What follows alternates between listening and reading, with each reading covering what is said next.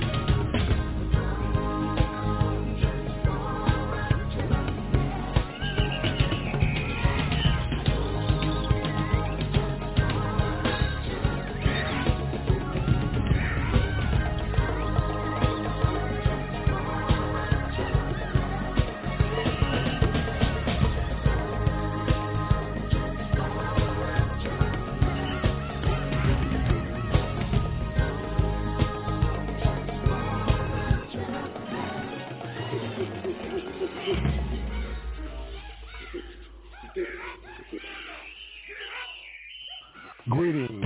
This is Abayomi Azikiwe, and welcome back to another edition of the Pan-African Journal. Pan-African Journal is an audio news magazine. It's brought to you here on a weekly basis. I am your host, Abayomi Azikiwe. Today is Saturday, July the 9th, 2022. We're broadcasting live from our studios in downtown Detroit. We want to thank all of our listeners for tuning in once again to yet another edition of the Pan-African Journal Worldwide Radio broadcast. Later on in this program, we'll be coming up with our Pan-African Newswire report. We'll have dispatches on the continuing instability in Sri Lanka, where the president has announced he will step down later this month. Japan is mourning the assassination of former President Shinzu Abe, who was killed while campaigning for his party on Friday in Japan. Ethiopia and the African Union have embarked upon a new health initiative for the continent. We'll have details on that as well. And the former president of the Republic of Angola, Eduardo dos Santos, has died at the age of 79. We'll have discussions and analysis of his contributions to the African Revolution. In the second hour, we look at the reaction in Africa to the death of former President Dos Santos. Finally, we will examine some of the major issues impacting Africa and the world today. These and other features will be brought to you during the course of our program. Stay tuned. We're going to, of course, bring you our musical interlude. And, of course, we are going to the East African state of the United Republic of Tanzania, to the Zanzibar Islands for the music Hot in Dar. Let's listen in.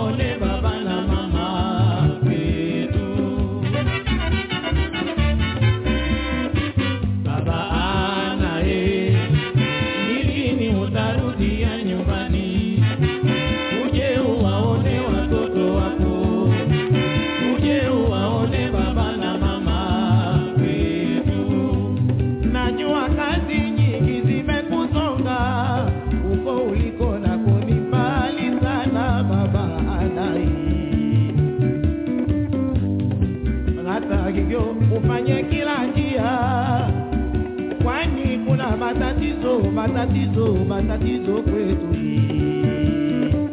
baba anaye nilini utarudia nyumbani, uje uwaone watoto wako, uje uwaone baba na mama kwetu.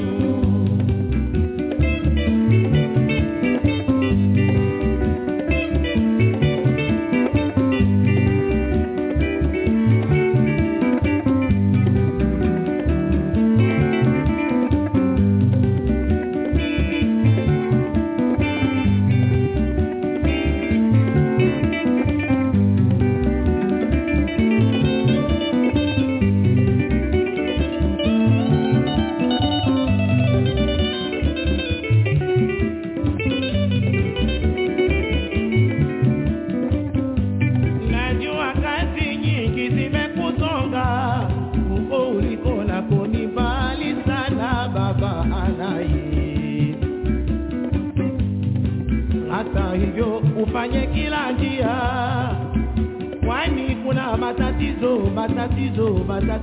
kwetu baba naye nilini utarudia nyumbani, uje uwaone watoto wako, uje uwaone baba na mama kwetu.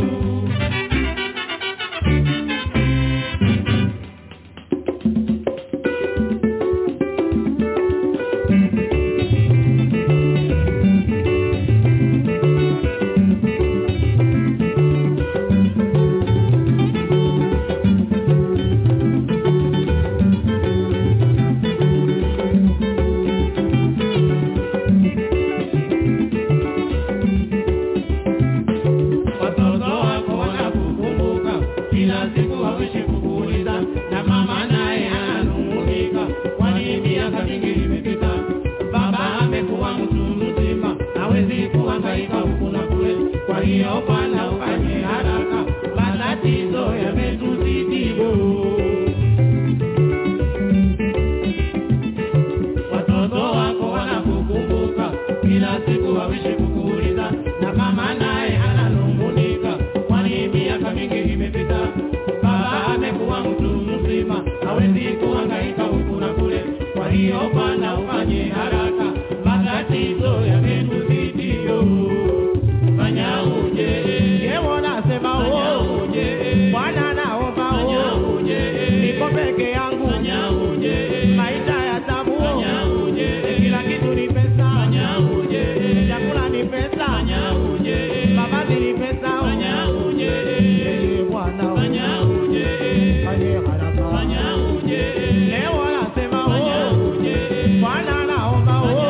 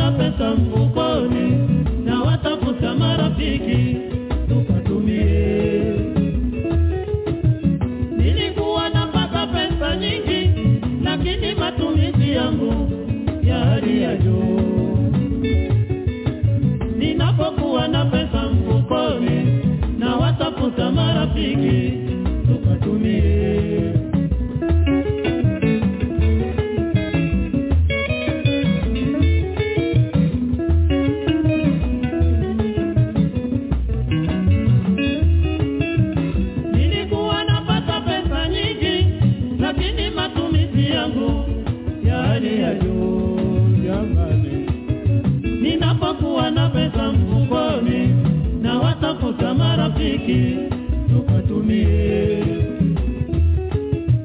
Nilikuwa napata pesa nyingi, lakini matumizi yangu ya hali ya juu. Ninapokuwa na pesa mfukoni, na watafuta marafiki tukatumie.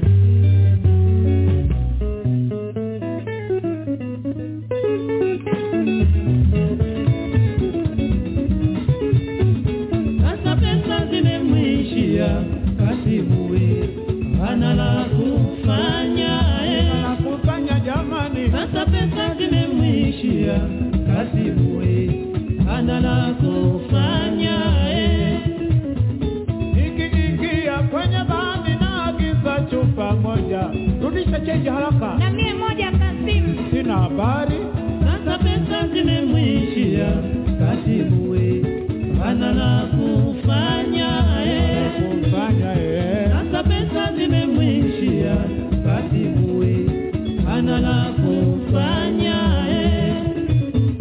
Nikiingia kwenye bandi na agiza chupa moja, lete change yangu haraka. Ndio maana umefilisika siku Kasimu. Sina pesa ya mchezo. Sasa pesa zimemwishia, kasibuwe hana la kufanya. Jamani, sasa pesa zimemwishia, kasibuwe hana la kufanya. Nikiingia kwenye bandi na agiza chupa moja, leta hela yangu, nataka kwenda. Sasa tukuombe siku Kasimu. Sina hela ya mchezo sasa. Sasa pesa zimemwishia, kasibuwe hana la kufanya. Umefilisika ile ngumu. Sasa pesa zimemwishia, kasibuwe hana la kufanya.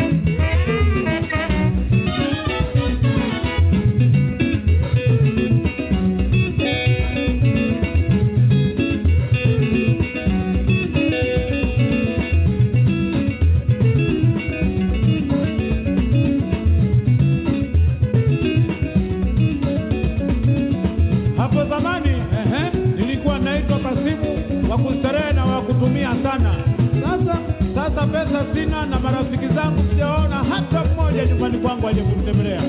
Sijui nitafanyaje. Basi mwana Kasimu ndio mkubwa huo. Na kweli Kasimu wewe. Hebu fanya shilingi moja hapo basi. Nakwambia nimewaka ile ngumu. Unacheka.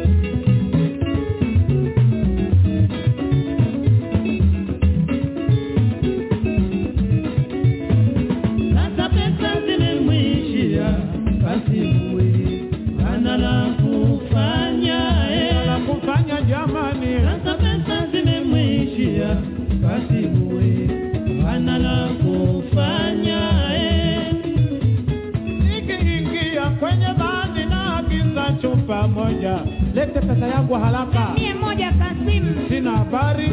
Sasa pesa zimemwishia, Kasimu hana la kufanya. La kufanya jamani. Sasa pesa zimemwishia, Kasimu hana la kufanya. Nikiingia kwenye bandi na change haraka. Ndio maana umekitika simu kasimu. Sina pesa ya mchezo. Sasa pesa zimemwishia, kasibuwe hana la kufanya. Sika kweli kabisa. Sasa pesa zimemwishia, kasibuwe hana la kufanya.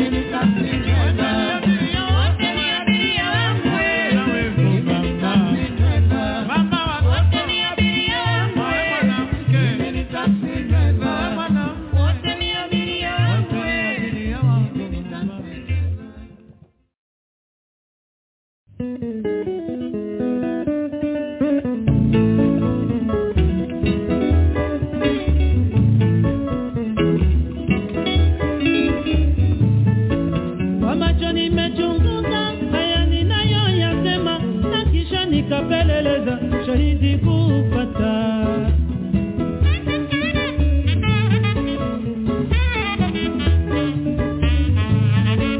Leo mwanangu ninakuhusia, ila nalo kwako umekwisha kuwa, na sasa umeoa.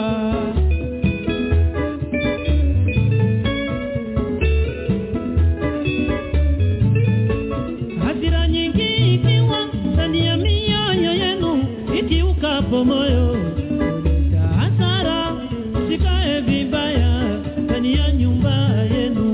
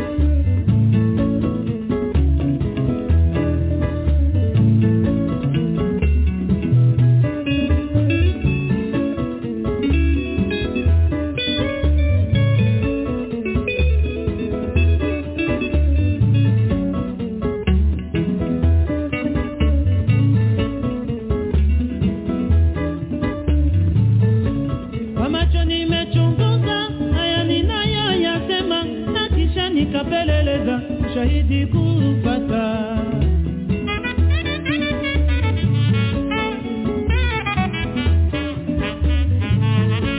Leo mwanangu ninakuhusia, hilo nalo kwako umekwisha kuwa, na sasa umeoa.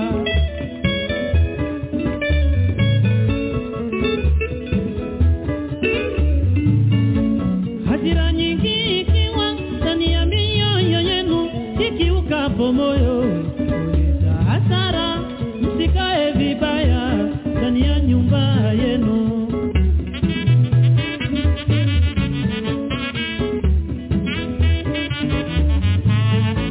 Ishina mkeo tema nyumbani ye, jaribu kuvumilia, hasira muifukuze mwana.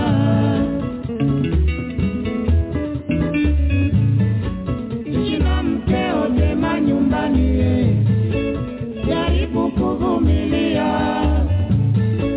hasira muifukuze mwana.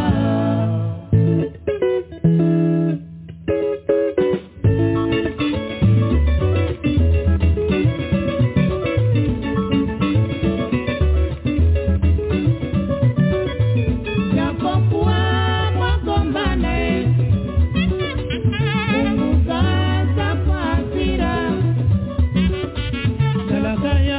ni baya sana, usimpe talaka, subiri japo kwa mwaka. Japo kuwa mwagombane, punguza zako hasira. Talaka ya hasira ni baya sana, usimpe talaka, subiri japo kwa mwaka. Japo kuwa mwagombane,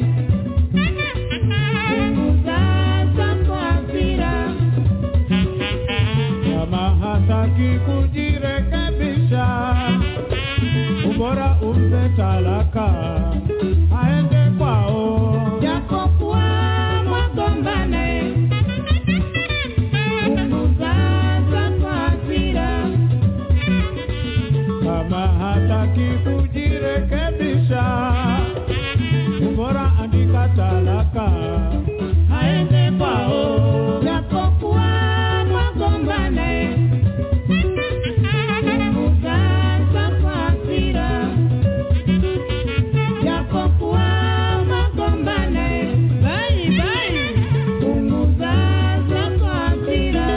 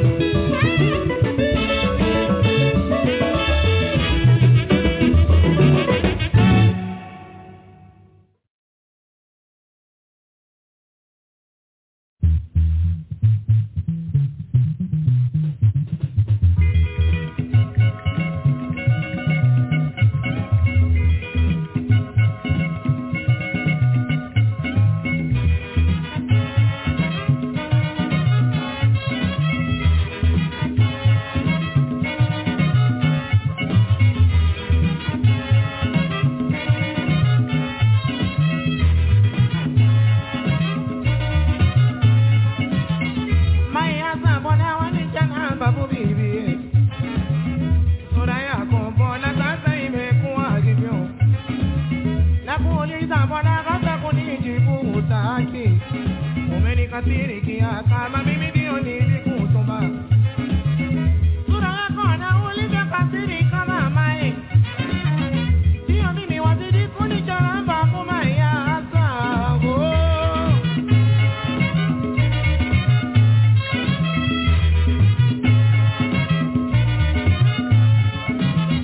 Dada yako jana alipita kunieleza. Lakini mimi hata kidogo sikumuamini. Kanambia ulizidisha tamaa ya urembo. Mawazo yako kuwe mzuri kuliko ulivyoumbwa. Maisha tazama sasa ulivyobadilika. Urembo umekubadilisha sura yako.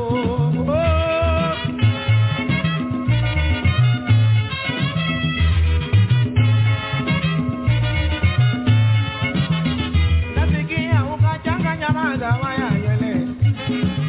Ukaona madona mengine madawa ya ngozi. Mchana kutwa ubanduki kwenye kioo. Sijui mama ulitaka uweza wa malaika. Maisha tazama nywele zilivyoharibika.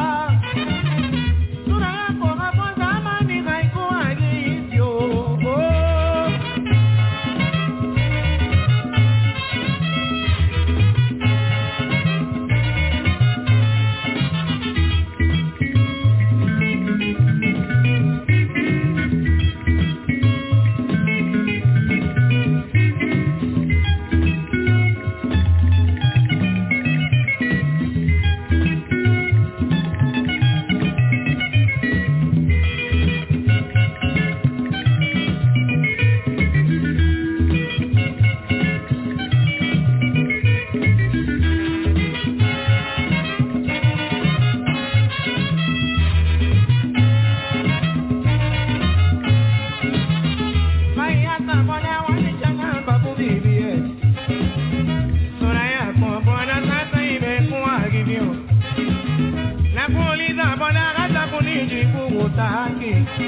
Umenikasirikia kama mimi ndio nilikutuma. Sura yako na ulivyokasirika mamae. Sio mimi wazidi kunicharamba kumayasa.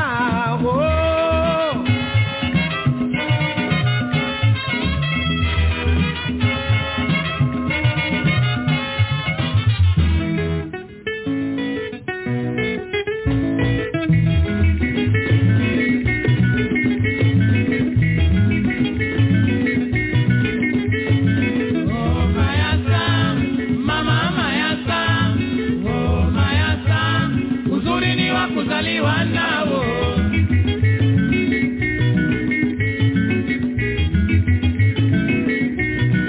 Oh mayasa, mama mayasa, oh mayasa, uzuri ni wa kuzaliwa nao. Oh mayasa, mama mayasa, hapo zamani mama ulikuwa mwenye umbo la kupendeza. Oh mayasa, mama mayasa, kuzaliwa nao. Oh mayasa, dada mayasa, aliyekuona zamani akikuona sasa atashangaa. Oh mayasa, mama mayasa, oh mayasa, uzuri ni wa kuzaliwa nao. Oh mayasa, mama mayasa, kizama sasa dada, uzuri wako wa asili wa kupoteza. Oh mayasa, mama mayasa, oh mayasa, uzuri ni wa kuzaliwa nao. Oh mayasa, mama mayasa, nakwambia kweli mama aliyekuumba si mjinga. Oh mayasa, mama mayasa, oh mayasa, uzuri ni wa kuzaliwa nao.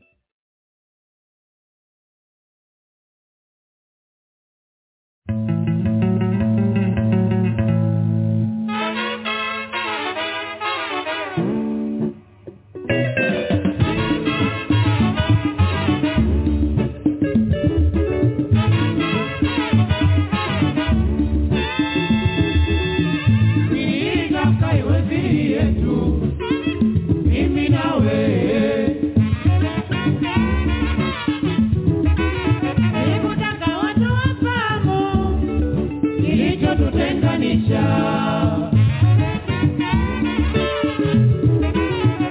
Wewe mtalaka wangu, mzazi mwenzangu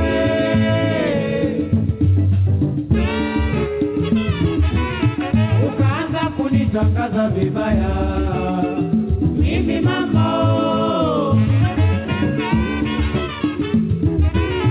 Nimevumilia, leo nitasema yote ieleweke. Nani wakulaumiwa kati yetu mimi nawe? Oh mama.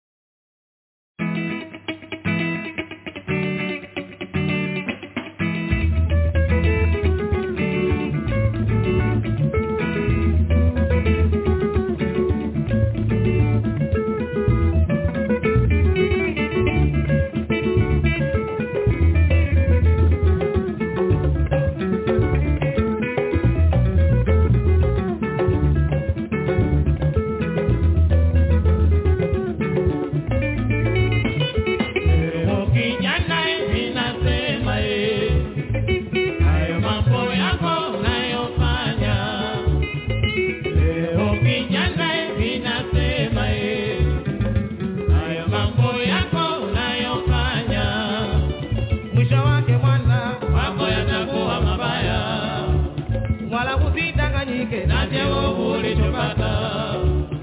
Udharau wazazi, kuwadaika na dunia. Mwana vibaya, vibaya mwana vibaya. Mwana vibaya, vibaya mwana vibaya.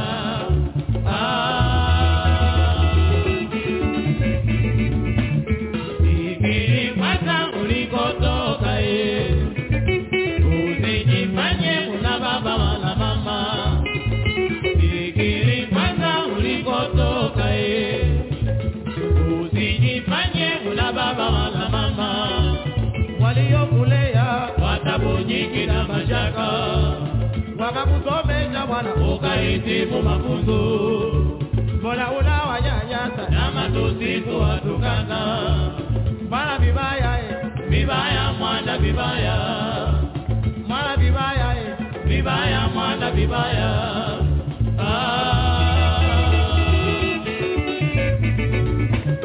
Mambo ya ajabu uliyofanya, ulipochaguliwa kwenda ng'ambo.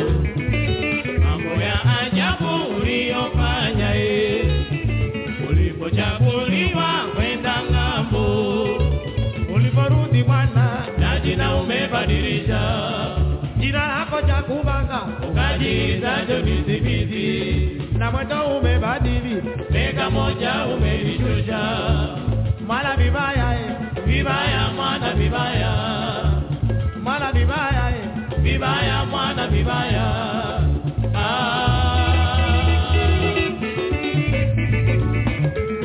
Mpaka sasa nyumbani ufikie, umefikia kwa marafiki. Mpaka sasa nyumbani ufikie, umefikia kwa marafiki.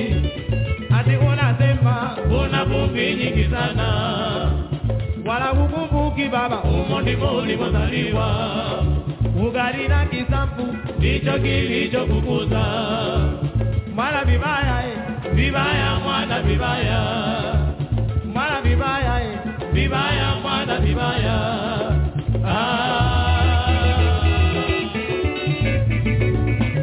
Mama yako kakutafuta, mzee wa watu kahangaika.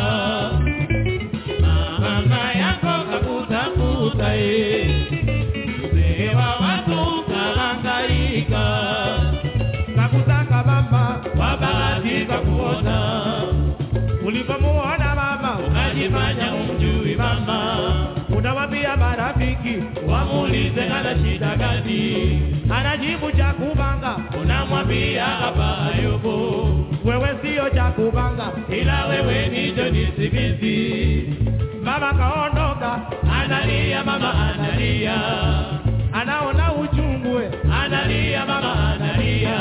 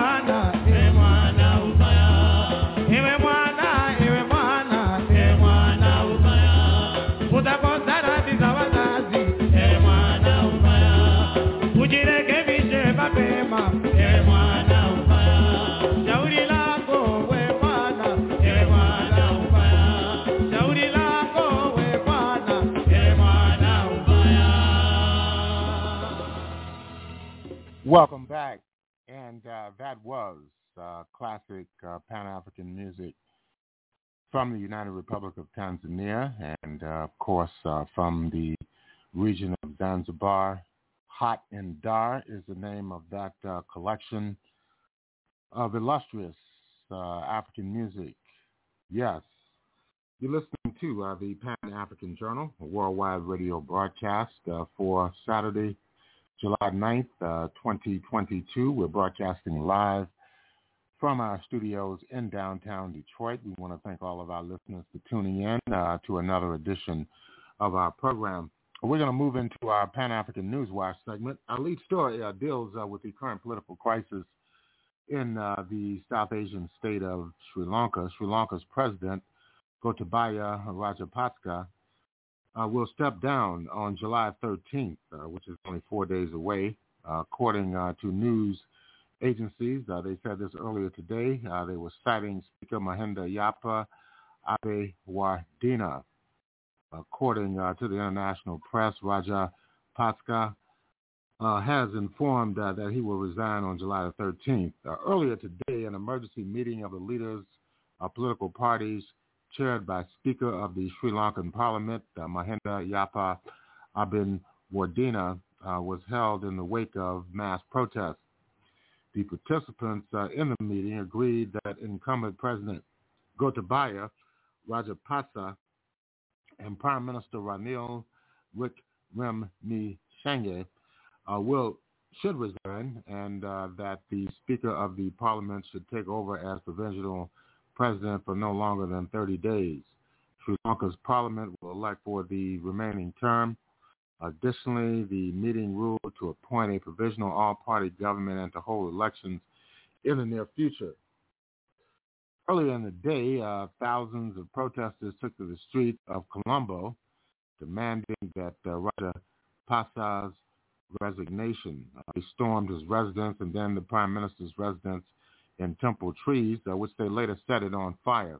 Over 30 people were injured in the protest. Wickremesinghe announced amid the rebellion that would step down.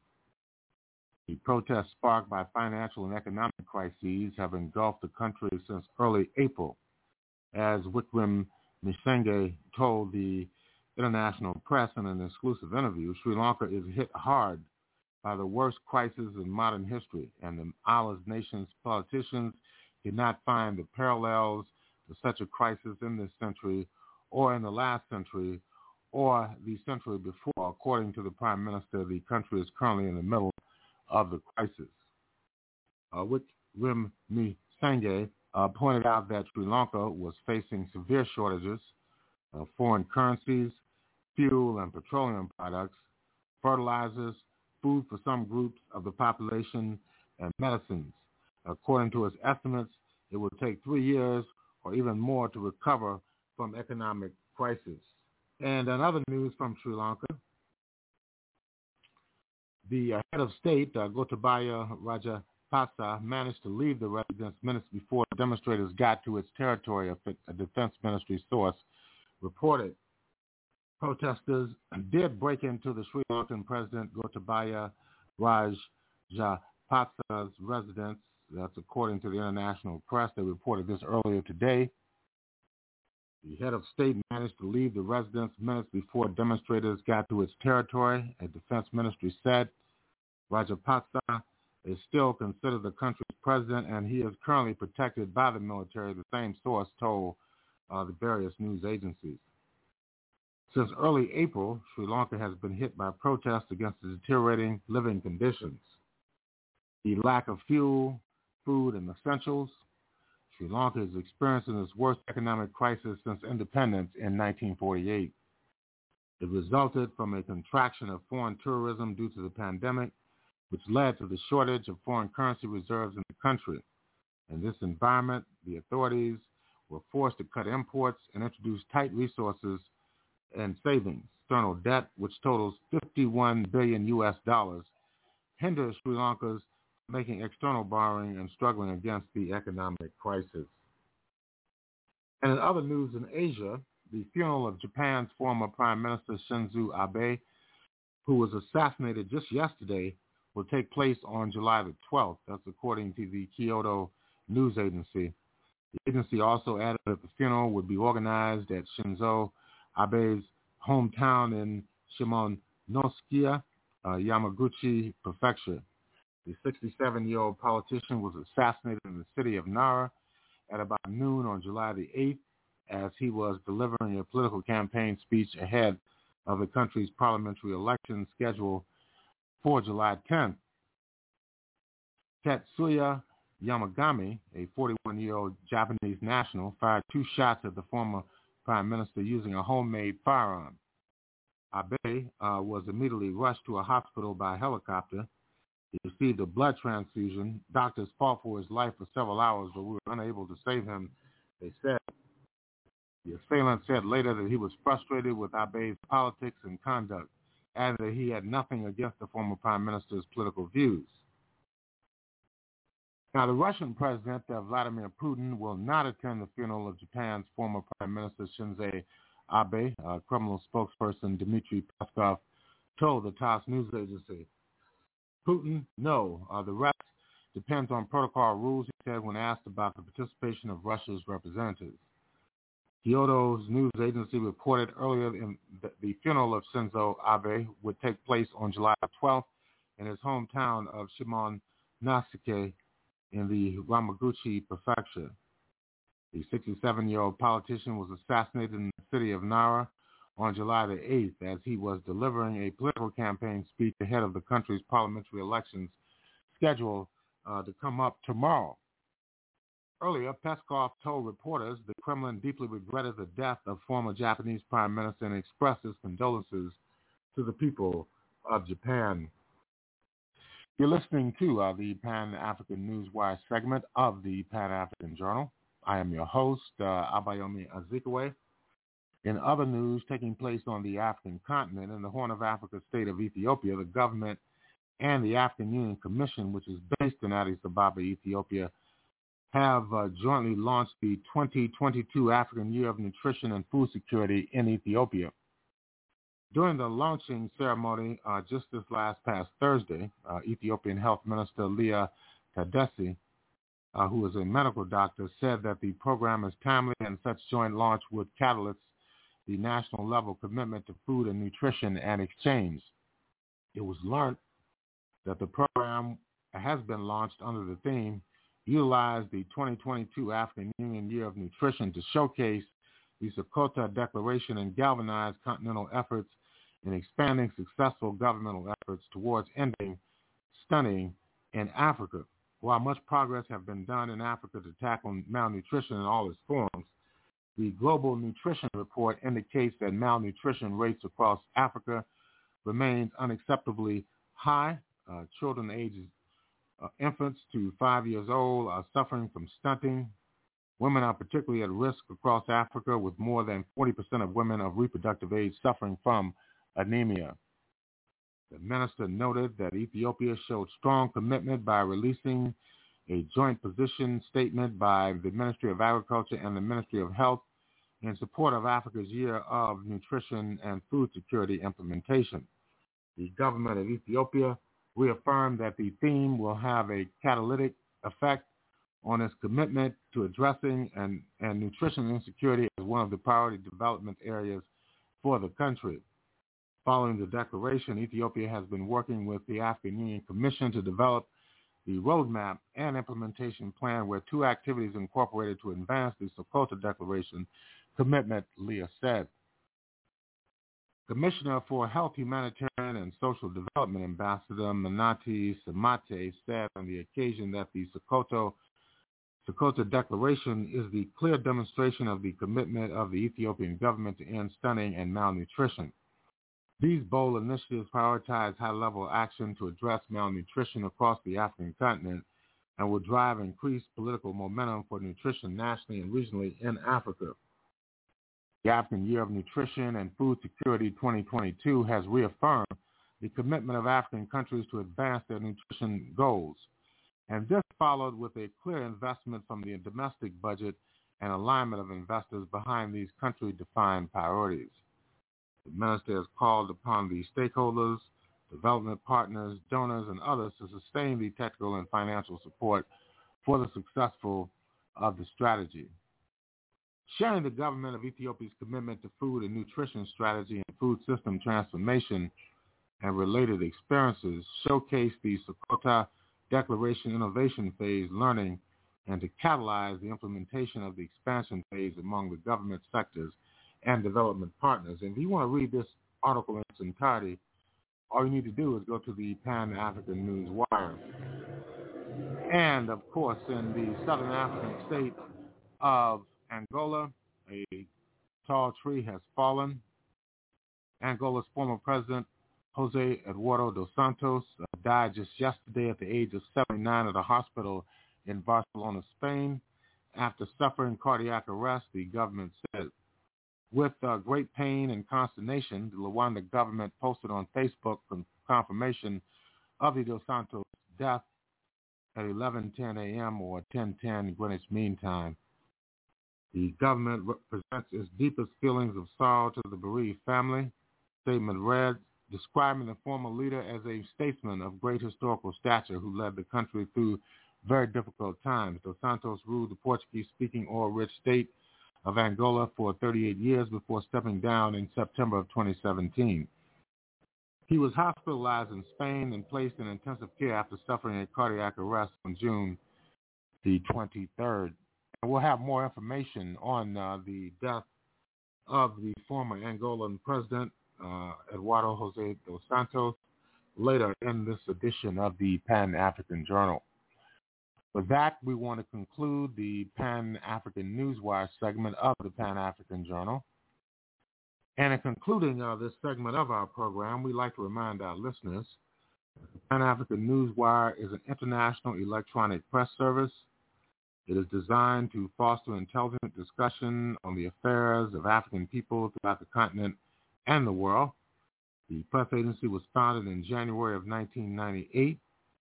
Since then, it has published tens of thousands of articles and dispatches in numerous newspapers, magazines, journals, research reports, and on blogs and websites throughout the world. The Pan-African Newswire represents the only daily international news source on Pan-African and global affairs. If you'd like to log on to the Pan-African Newswire so you can stay abreast of some of the most pressing and burning issues of the day, all you need to do is go to our website at panafricannews.blogspot.com. That's panafricannews.blogspot.com. And if you'd like to have access to the Pan-African Journal, the program that you're listening to right now, just go to our website at the Pan-African Radio Network. That's at blogtalkradio.com/Pan-African Journal. That's blogtalkradio.com/Pan-African Journal. And the program can be shared with other potential listeners by merely copying and pasting the links into emails and sending those emails out to other potential listeners. The links can be copied and posted into other blogs and websites, as well as being shared on social media networks such as Facebook and Twitter. You're listening to the Pan-African Journal worldwide radio broadcast for Saturday, July the 9th, 2022. We're broadcasting live from our studios in downtown Detroit. We'll take a break with the legendary Curtis Mayfield. We'll be back.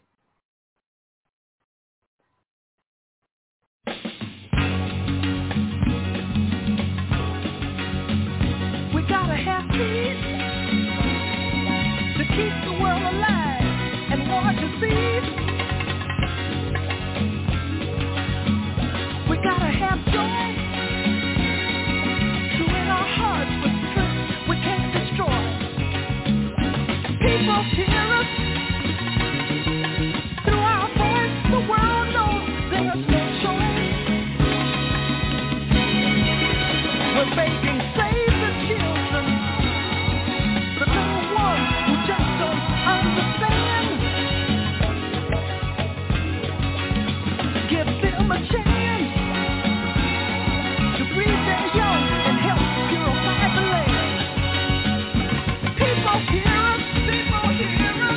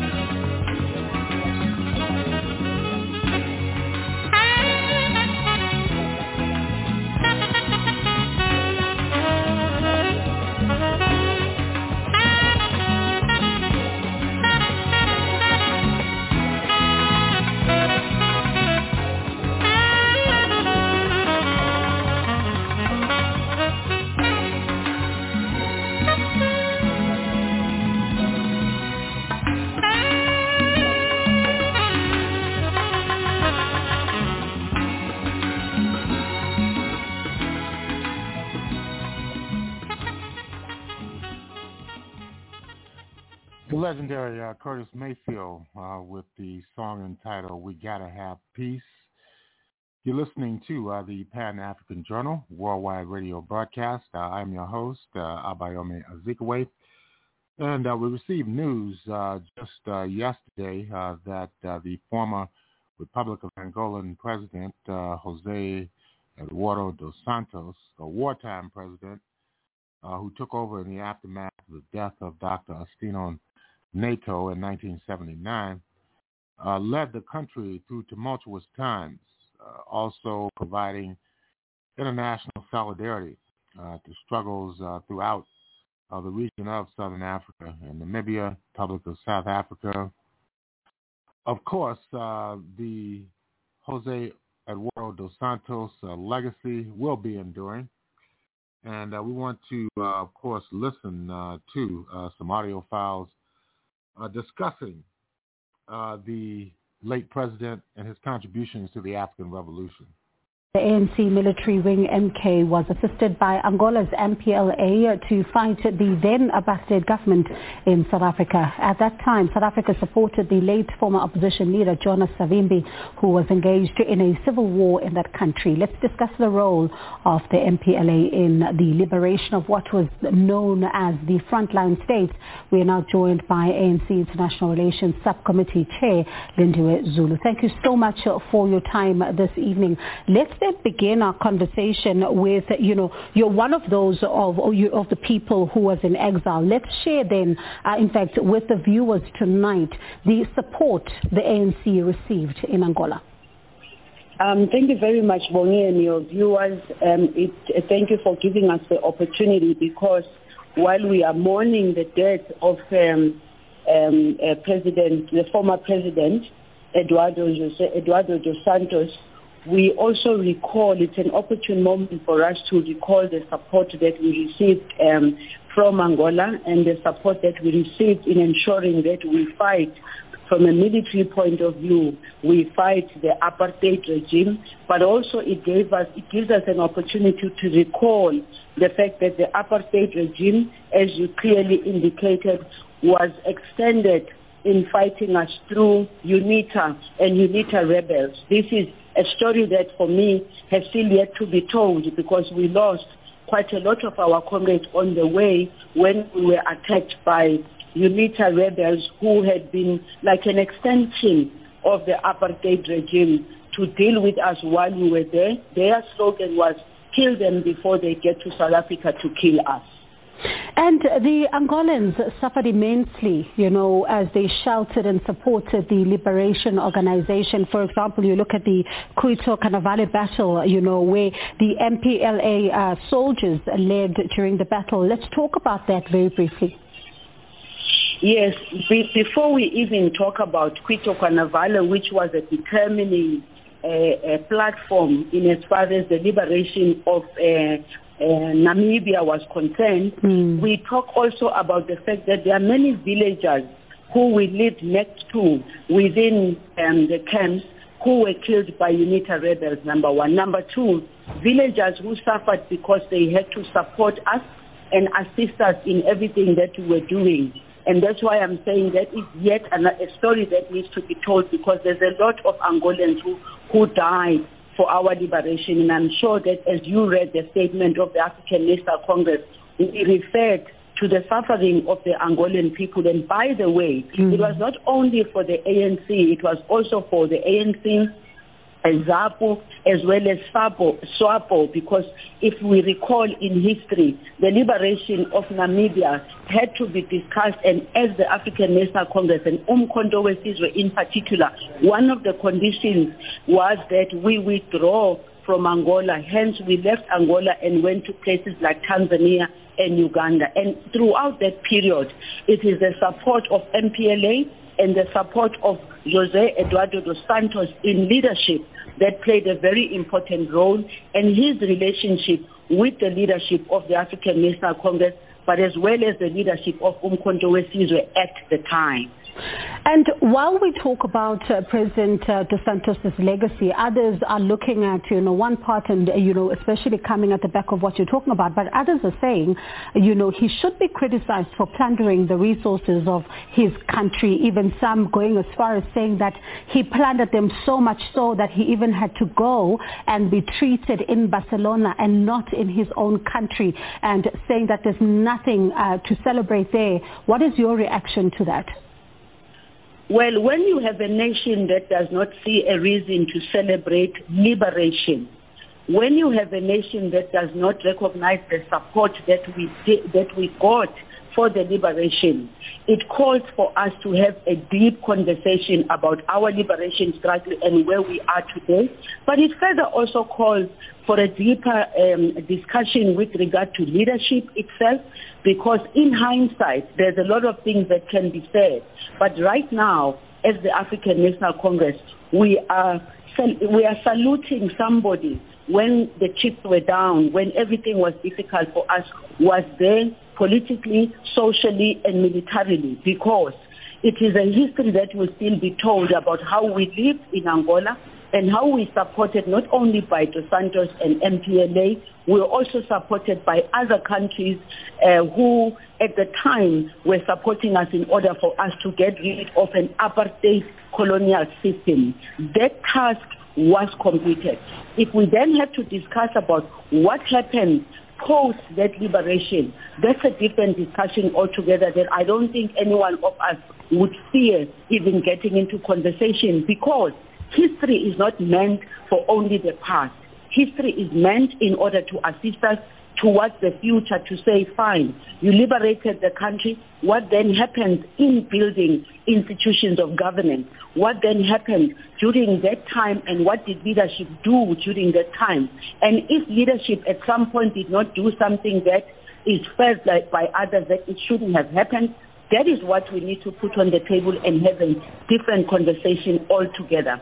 Right now, the person who supported our liberation struggle, who not only supported the liberation struggle for South Africa, supported the liberation struggle against Ian Smith in Zimbabwe, supported the liberation struggle in Mozambique against the very same Portuguese that had been occupying Angola. Right now, this is what we are looking at, and we send our condolences, obviously, to the family and the people of Angola. And before we end off this conversation, earlier on in the bulletin, we were showing the viewers visuals of Sri Lanka. This has also led to a culmination of a hashtag, for example, that is now trending, which is union buildings. People are restless, they're upset, and they say that maybe it is time to go to the union buildings. They're upset about the rising cost of living, the energy crisis, and all of that, and they say that government is not taking them seriously. You are part of the governing party. How is the ANC responding to this restlessness? Absolutely. I can say if people are unhappy, the whole world, by the way, is unhappy with the rising food crisis and all. Everyone is happy with the rate of unemployment and all. And I can say, as a member of the African National Congress and as a member of cabinet, we take our people very seriously.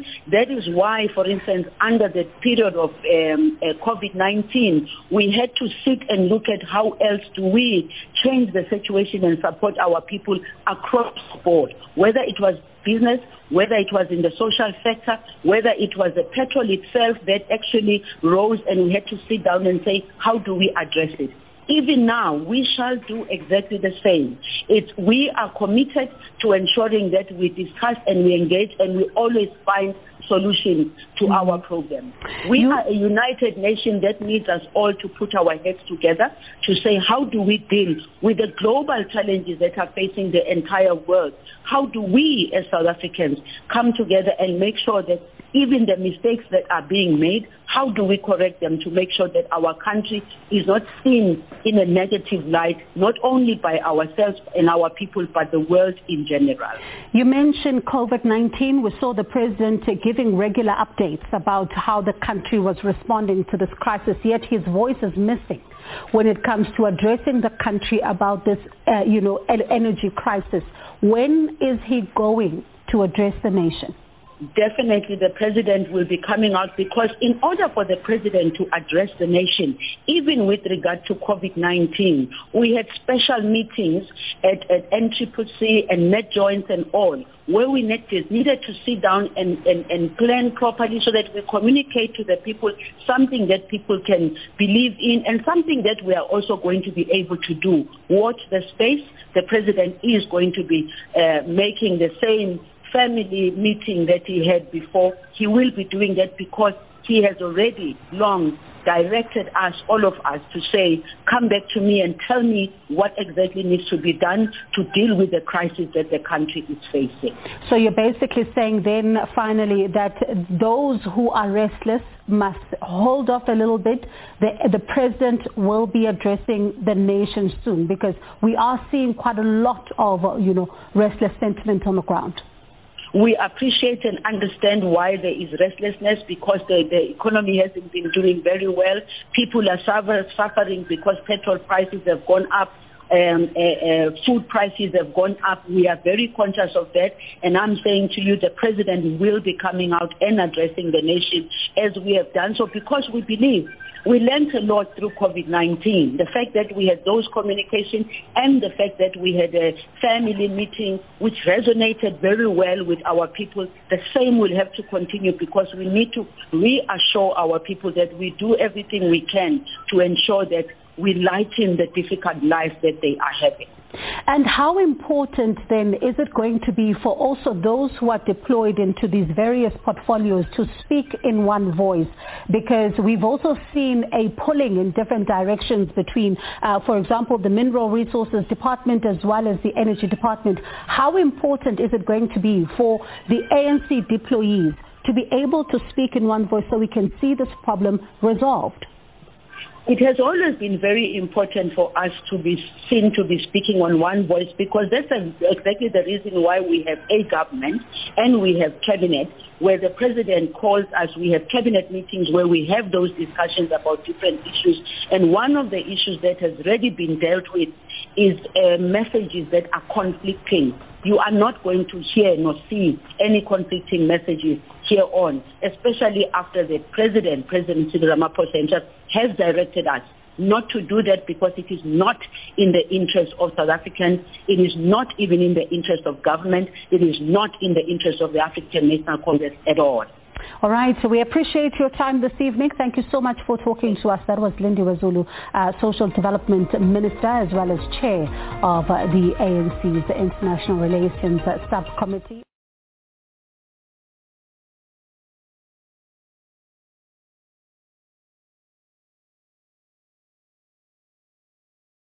Welcome back, and that was a report from the South African Broadcasting Corporation interviewing an ANC official about the death of former President Angola President Eduardo dos Santos. And unfortunately, the discussion went to domestic issues through the SABC, unfortunately.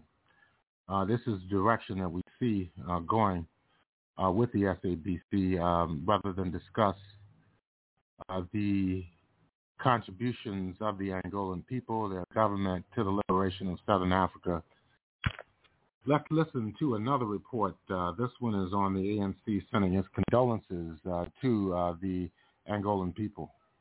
The ANC has extended its condolences to both the people of Angola and Japan after the death of their former leaders. ANC spokesperson Abayomi Azikiwe says the former Angolan President President Dos Santos played an important role in the liberations of countries known as the frontline states.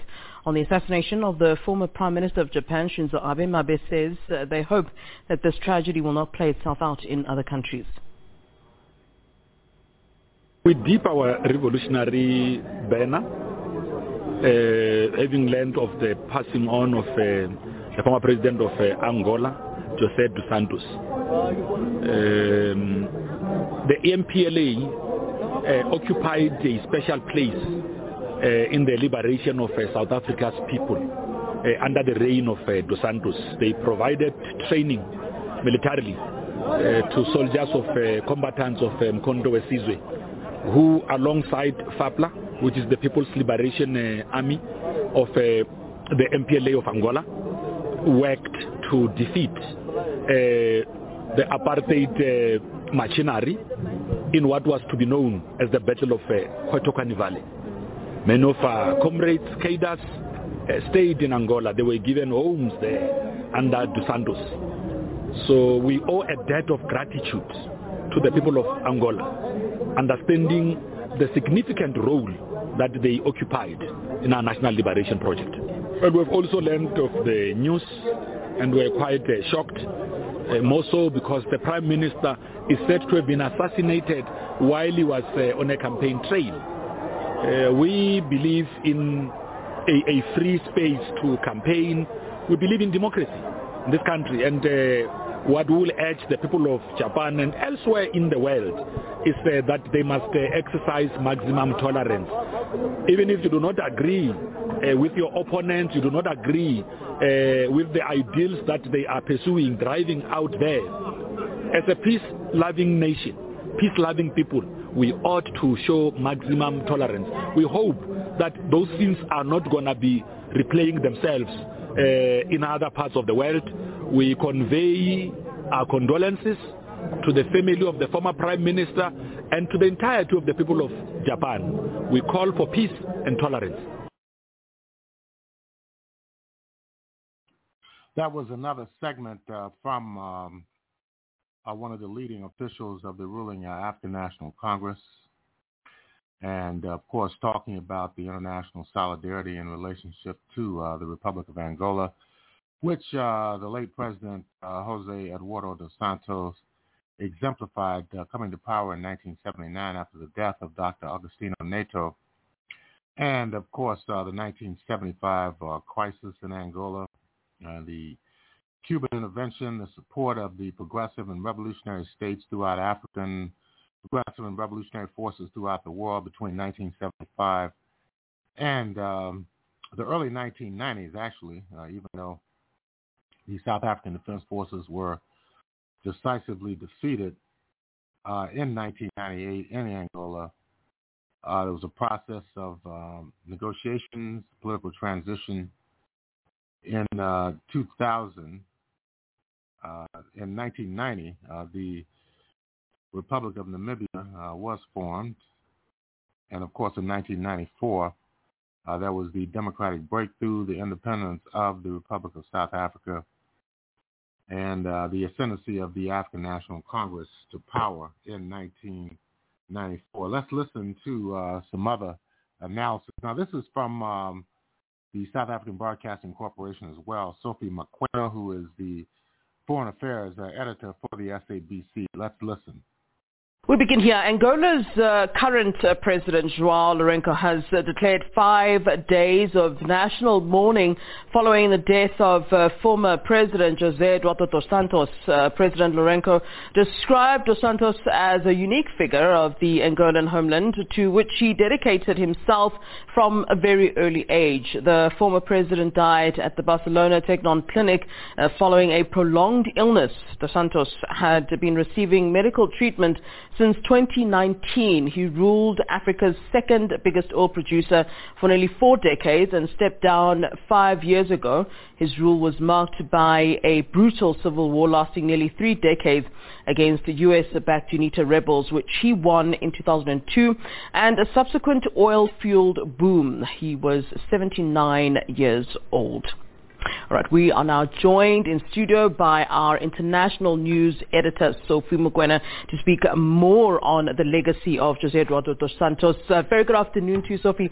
Thanks for coming in. Let's talk about, I've been looking at some of the tributes for the late statesman, and I must say it's not all great. One of the labels that are, attributed or put to him is that of being a tyrant. Is it wrong to label him in that way? Well, I think in terms of his legacy, it is a mixed bag. And I think those people who are critical about his legacy are justified to do so, because much as he was a veteran liberation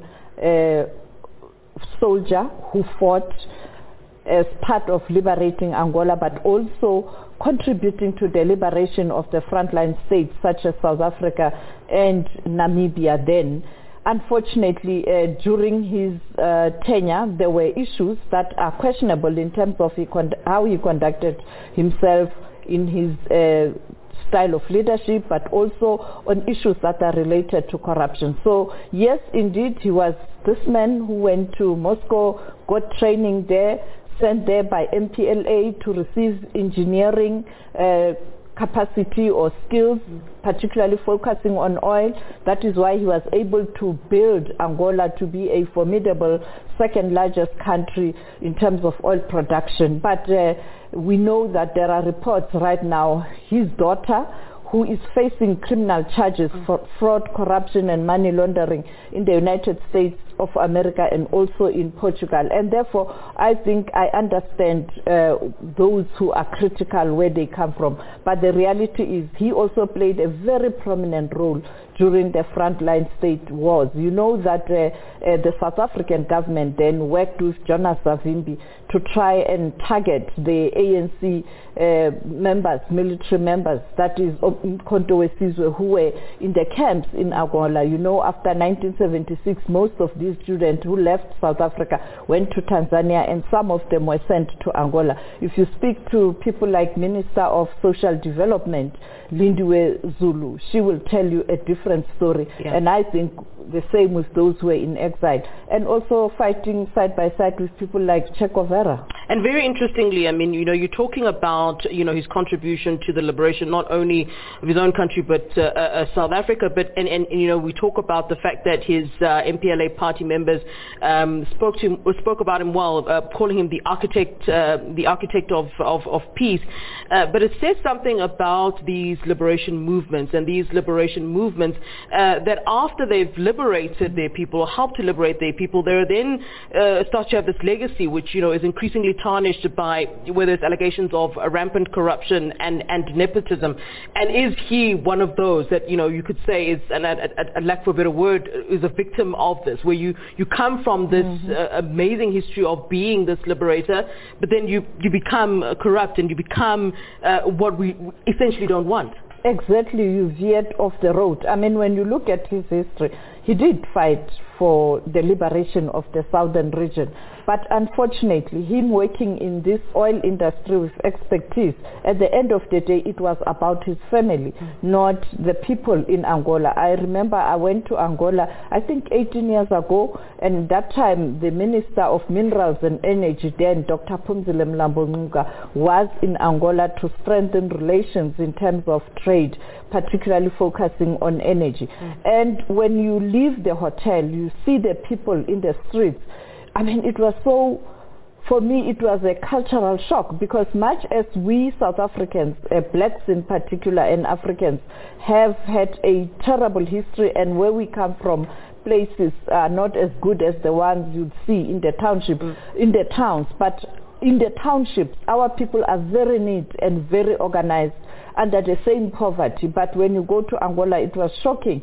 I mean, I look at downtown Joburg and certain areas in Joburg, I see a picture of Angola that I saw in was it 1998, not 2018, 1998.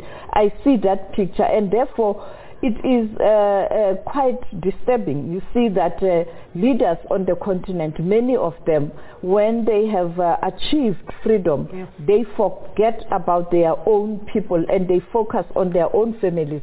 We have lots of examples. I mean, you go to the DRC, you go to Zimbabwe, you go to the CAR, you have a similar story. And he stayed in power for too long.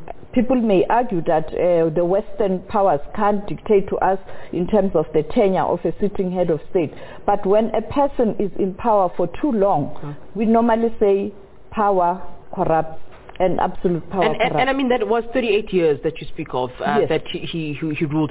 Okay, let's park maybe the negative aside. We've spoken about the positive in terms of the fact that his legacy of liberation, but were there any gains, you know, in that 38 years, you know, in terms of for the people? You talk about this poverty that even shocked you as a South African. I mean, can we truthfully say that there were any ways in which he alleviated poverty, apart from his own people? Did he, you know, alleviate any any poverty at all? There's always a good where there is a bad. What can we say in this? I this think for me, case? building Angola into a formidable force in terms of oil production, he must get credit. I mean, today, because of the war in Ukraine, you saw all those major superpowers, particularly the G7 member countries, are scrambling for oil, and they are talking to countries such as Angola, Nigeria, to get oil because they can't get oil from Russia based on the sanctions. And therefore, he has built Angola to be a country on the continent we can rely on in terms of energy supply and oil. And therefore, I think he did that. But in terms of ordinary people, he may have done some work to improve their lives, but unfortunately, towards the end, it is just a story of corruption and money laundering, and the daughter right now facing those charges. As we speak, before he died, he was not in good terms with the current president, because the current president is trying to stamp out corruption. Right. Other people would argue that he was part of the system because he's part of the MPLA. It is a similar story to South Africa. And in fact, he was groomed by Eduardo dos Santos. Yeah. Exactly. Yeah. So in South Africa, we might have a similar situation where the governing party, you have the good and the bad men and women, and therefore it is a mixed reaction or a bag that is full of different perspectives. Yeah. All right. Thanks very much. Many thanks to you, our international news editor here at SABC News, Sophie Mugwena, weighing in on the legacy of the late statesman Eduardo dos Santos. Welcome back. And of course, again, we have the lacking analysis, and we are here at the Pan-African Journal, worldwide radio broadcast. And let's listen to another SABC analysis in response to the death of Angolan President Jose Eduardo dos Santos, who passed away yesterday at a hospital in Barcelona, Spain, at the age of 79. Jose Eduardo dos Santos was a wartime president in Angola. He fought the forces of Central Intelligence Agency, the South African Defense Forces, the entire imperialist construct internationally after the death of Dr. Agostinho Neto, who was the head of the Popular Movement for the Liberation of Angola.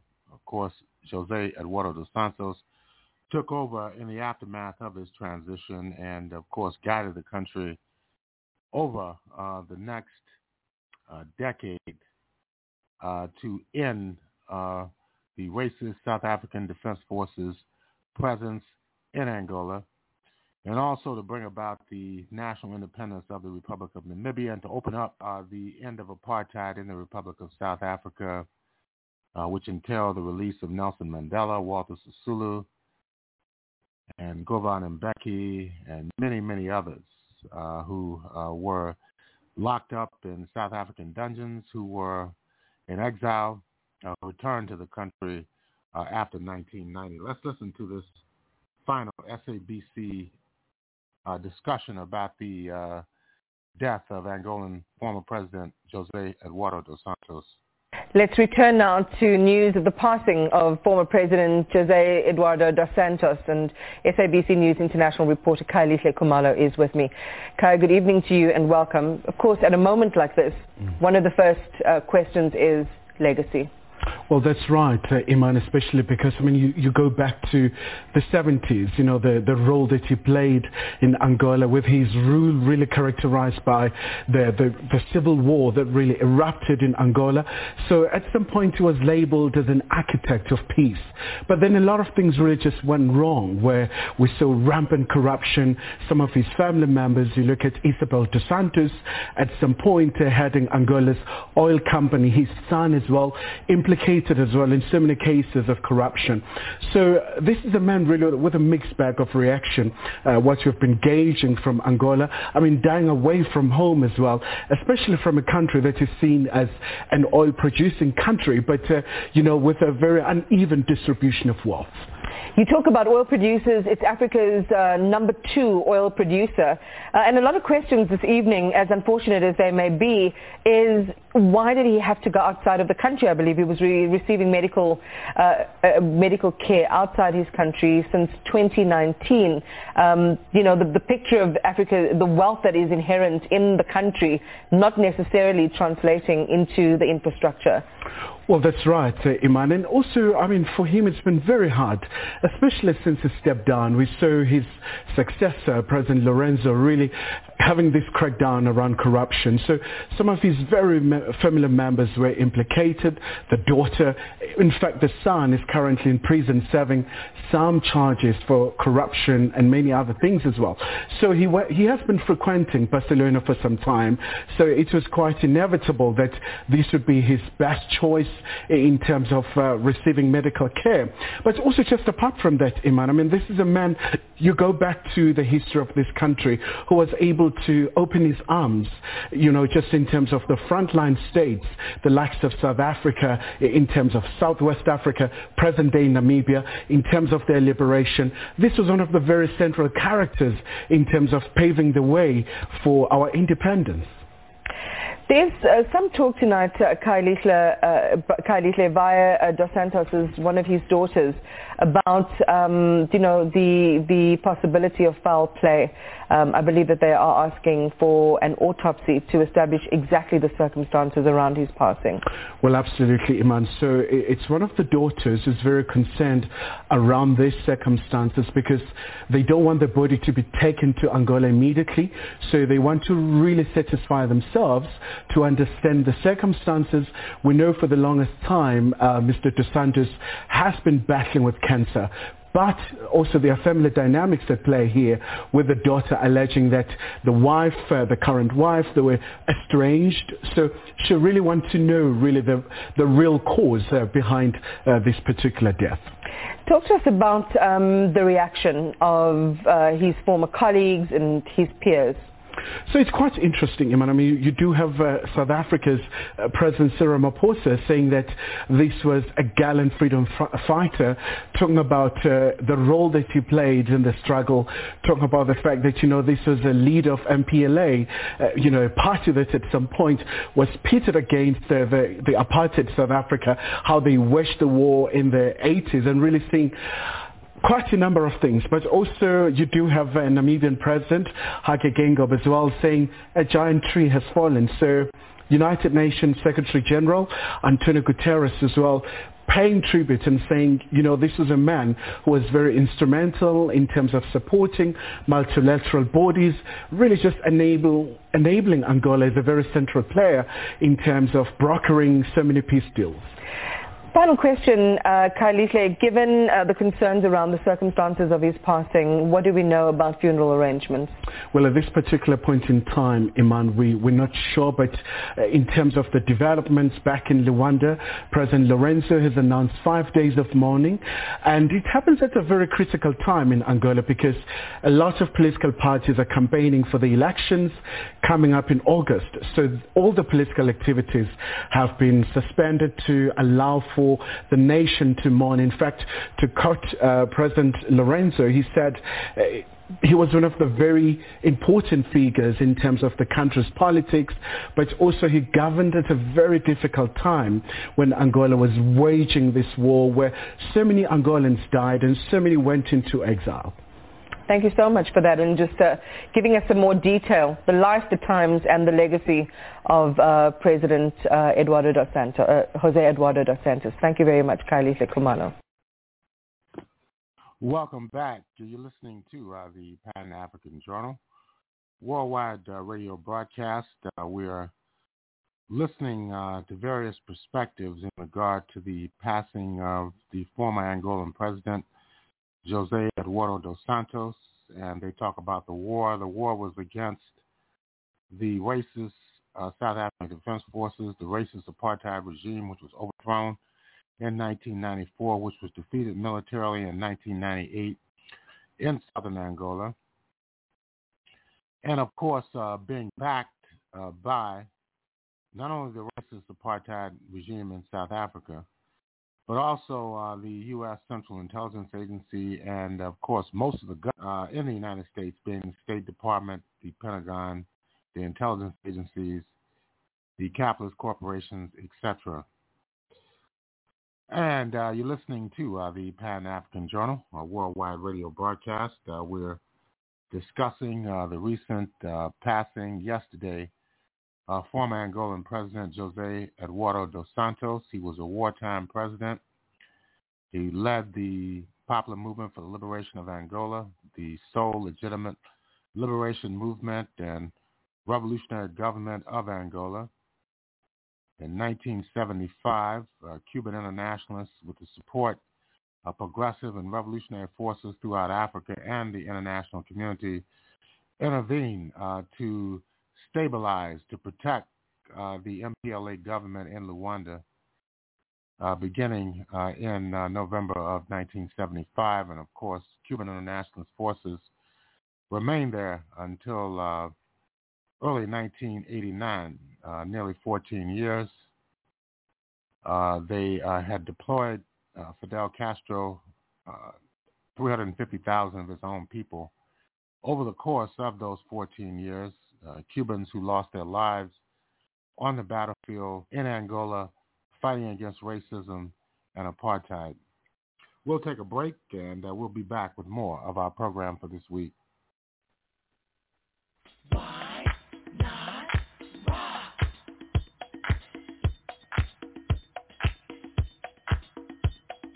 Why not rock?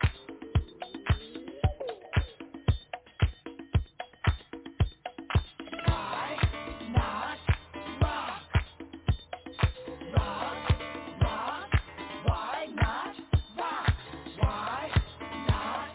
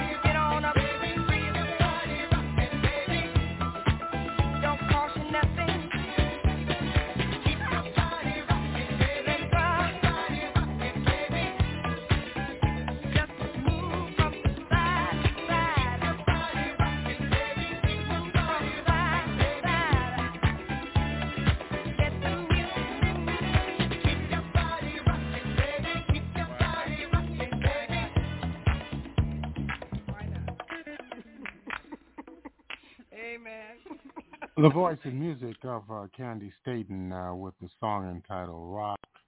You're listening to the Pan-African Journal Worldwide Radio broadcast, and today is Saturday, July 9th, 2022. And as we talked about last weekend, it represented the 40th anniversary of the unjust incarceration of African-American journalist Mumia Abu-Jamal by the Commonwealth of Pennsylvania in the United States. Mumia Abu-Jamal is a veteran member of the Black Panther Party. He was a student activist in Philadelphia during the late 1960s. He was a supporter of the MOVE revolutionary organization in Philadelphia. And, of course, since being incarcerated in 1981, has continued to write incessantly and exhaustively, as well as providing commentaries to prison radio in regard to the overall world situation. And, of course, there's a new push for the release of Mumia Abu-Jamal after 40 years in incarceration. A number of those years were spent on death row. International movement was able to bring him off of death row, yet he was given life in prison with no chance of parole, suffering from various health problems, and, of course, the lack of concrete evidence in regard to the situation on December 9th of 1981 in Philadelphia, where Mumia Abu-Jamal was accused of killing Philadelphia police officer Danny Faulkner. And, of course, that struggle has continued now for well over 40 years. We want to listen to a segment that was done by Mumia Abu-Jamal prior to his incarceration. This was done in 1979, and that was around the time that Bob Marley and the Wailers were doing a tour of the United States. They came here to Detroit in December of 1979, and they were also in Philadelphia on the East Coast. Mumia Abu-Jamal had an opportunity to interview Bob Marley and do this segment back in 1979. Let's listen in to an interview and a new segment on the legendary Bob Marley by Mumia Abu-Jamal. Here is a piece Mumia Abu-Jamal produced with his interview of Bob Marley.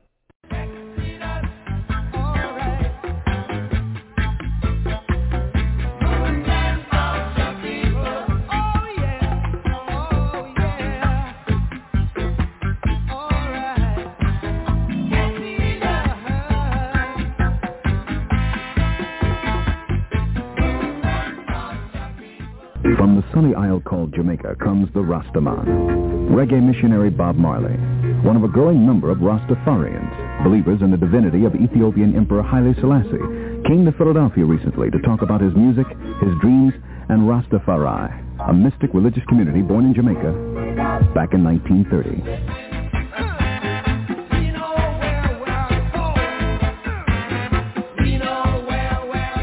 No reggae artist in the world has attracted the loving accolades of the dreadlocked Marley. Marley is truly a missionary, and his message, one of global black redemption, is contained within the music of Rastafari.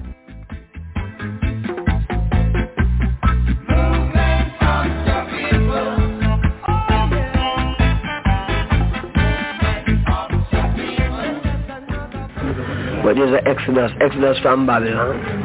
We are Babylon, and then the physical exodus to war. You know? So what we really say is that we want the black people to unite with one another and deal with it.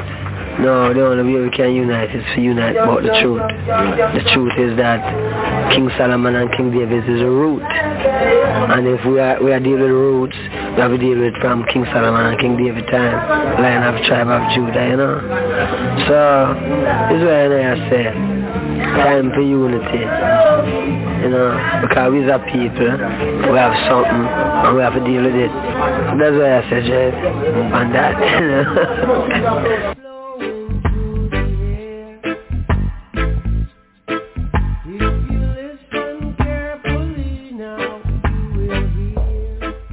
These spiritual descendants of the Jamaican freedom fighters Maroons who fled the plantations and set up rebel societies in the highlands shunned the technological advances of the West. The West, they say, is Babylon, a land of unmitigated evil, greed, and other unsavory characteristics. They're a tribe of vegetarians eating the fruit and herbs of the earth, not the meat of animal life. They see themselves as natural mystics with a message for black people the world over.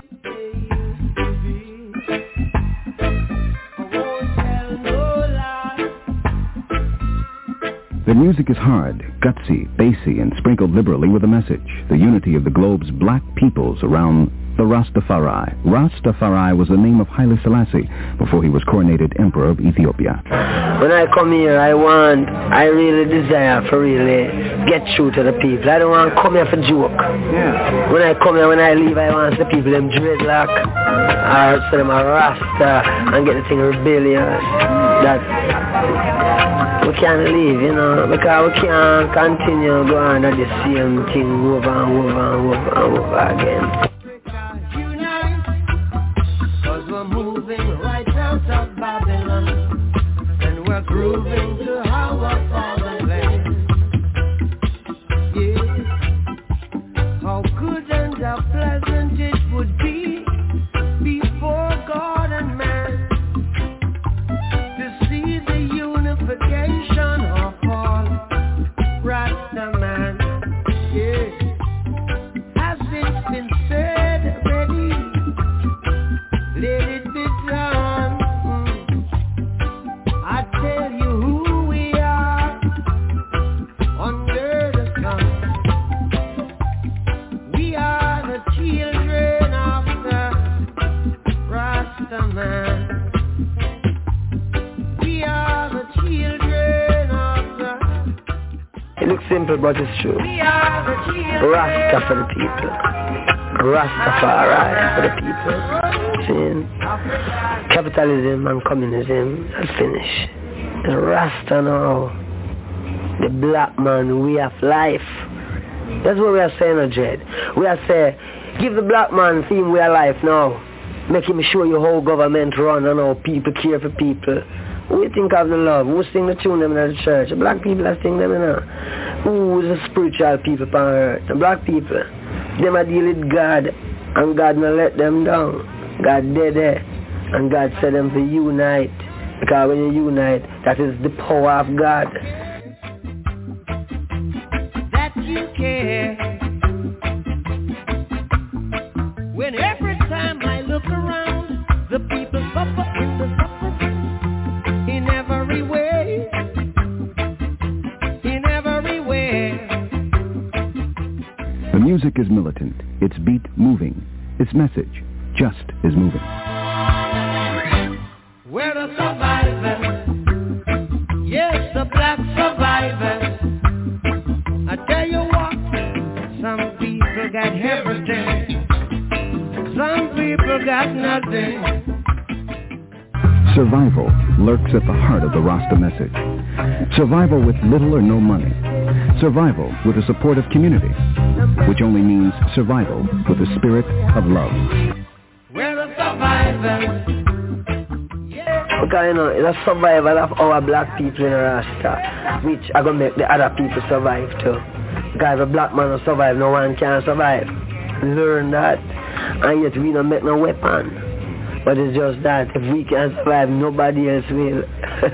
To Rasta. So when I come to America, I said, you them a dread man. It make my heart feel strong. Yes. You stand up for your rights. Yeah. Get up, stand up.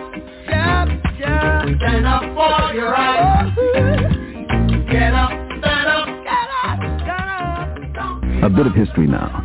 During the 1920s, Marcus Garvey's Back to Africa philosophy affected much of the thinking of the African diaspora of the Western Hemisphere. Nowhere was he more influential than in Jamaica, his island homeland. In one of his speeches, Garvey, already revered as a prophet in Jamaica, said, "Look to Africa when a black king shall be crowned, for the day of deliverance is near." 1930 witnessed the splendorous coronation of Rastafari, an Ethiopian baron, as the Emperor Haile Selassie, King of Kings, Lord of Lords, conquering lion of the tribe of Judah. Selassie was a direct descendant of David in a line of Ethiopian kings stretching in unbroken succession from the time of Solomon and the Queen of Sheba. This event sent many religious Jamaicans to their Bibles, where they found support for this in Revelations, Ezekiel, Isaiah, and many other books. Before long, religious leaders on the island were saying that Garvey's prophecy has been fulfilled and preached to the people to consider Haile Selassie the living God and call themselves Rastafaris in his honor.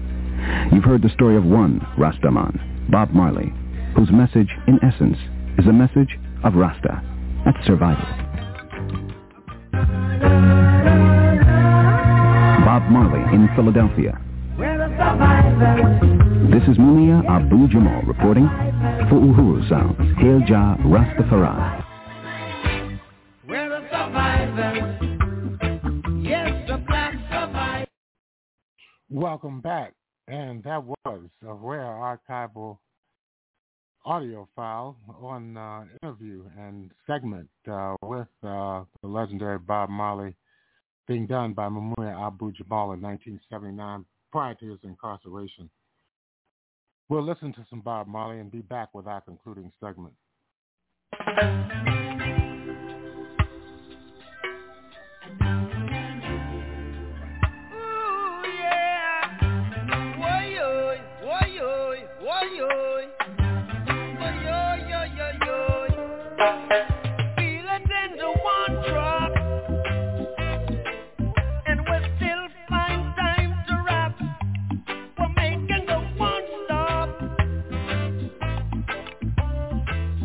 Generation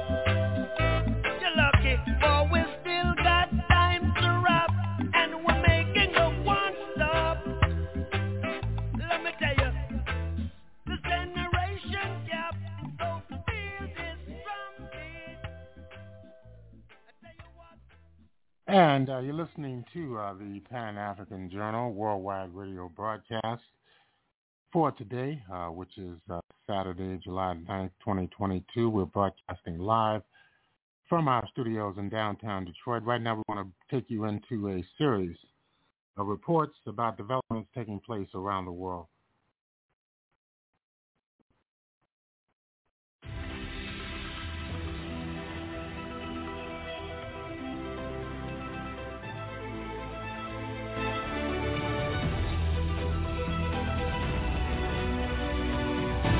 This is CGTN, China Global Television Network.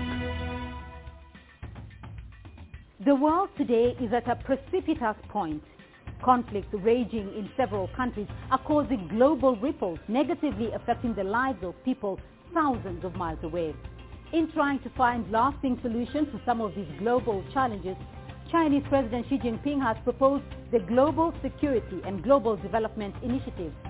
These initiatives are aimed at fostering global security as a guiding principle, strengthening international cooperation and development, and accelerating the UN 2030 Agenda for Sustainable Development.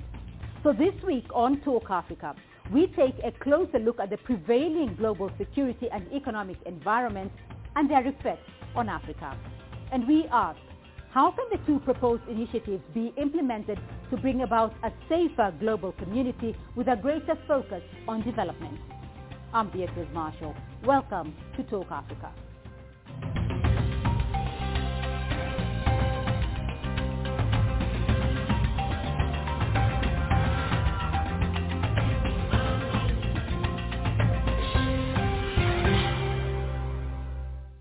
As part of China's drive to find lasting solutions to global development and security challenges, senior Chinese diplomat Yang Jiechi visited Pakistan, the United Arab Emirates, Zimbabwe and Mozambique. Now, while in Mozambique and Zimbabwe, he met with heads of state and discussed increasing mutual political trust, strengthening development initiatives and pushing forward bilateral cooperation.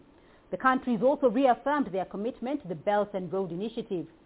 The visit comes in the wake of Chinese President Xi Jinping's remarks at the 14th BRICS Summit in June, where he stressed the need to forge an inclusive, high-quality global development partnership and jointly foster a new era of global development featuring benefits for all. The visit to the two African countries affirmed the importance of safeguarding multilateralism, enhancing the comprehensive strategic partnership between China and Africa, and working together to ensure developing countries do not end up as victims of international crisis.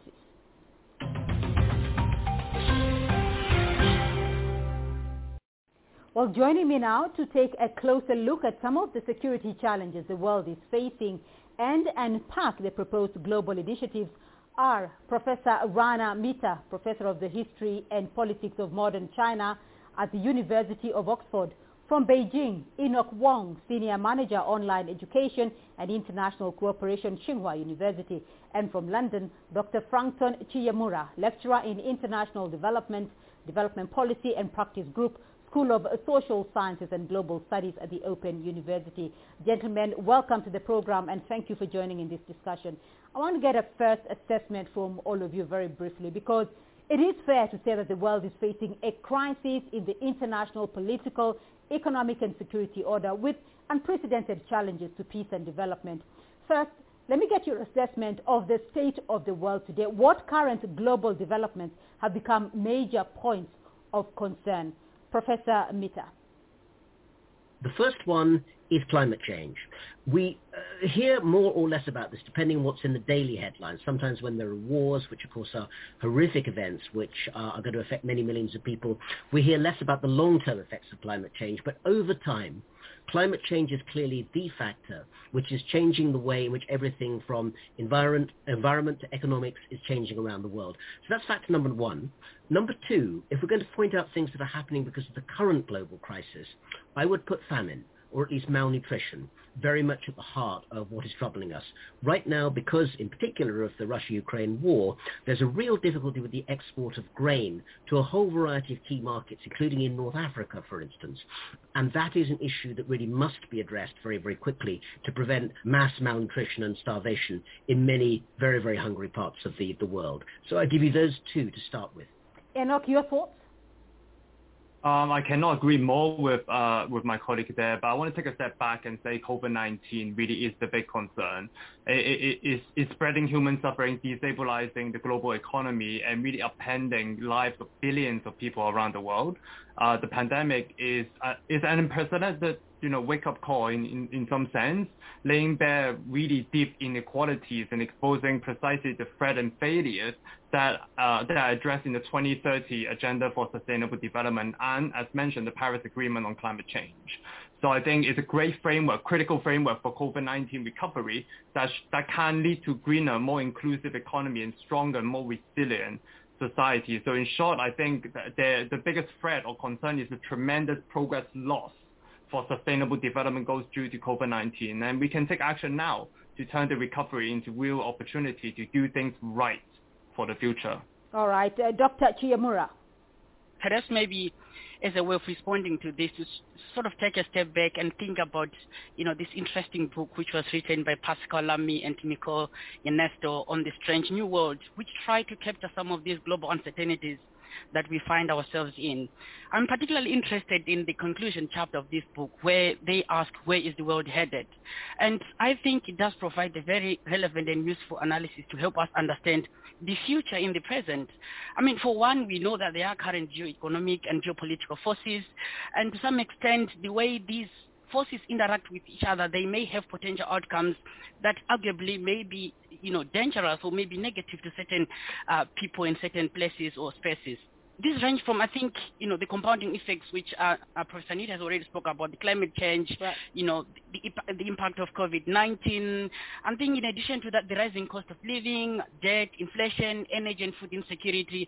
And obviously, it goes without saying, the re-emergent conflict in Ukraine and, among others, such as those in Africa, the Horn of Africa to be precise, in Yemen, Sahel, the Sahel region. So these are all global crises that our generation are facing and definitely affecting the way we interact as civilization. Dr. Chiyamura, let me stay with you for the moment because you've mentioned geopolitical forces and, creating global uncertainties, and we are not sure where the world is headed.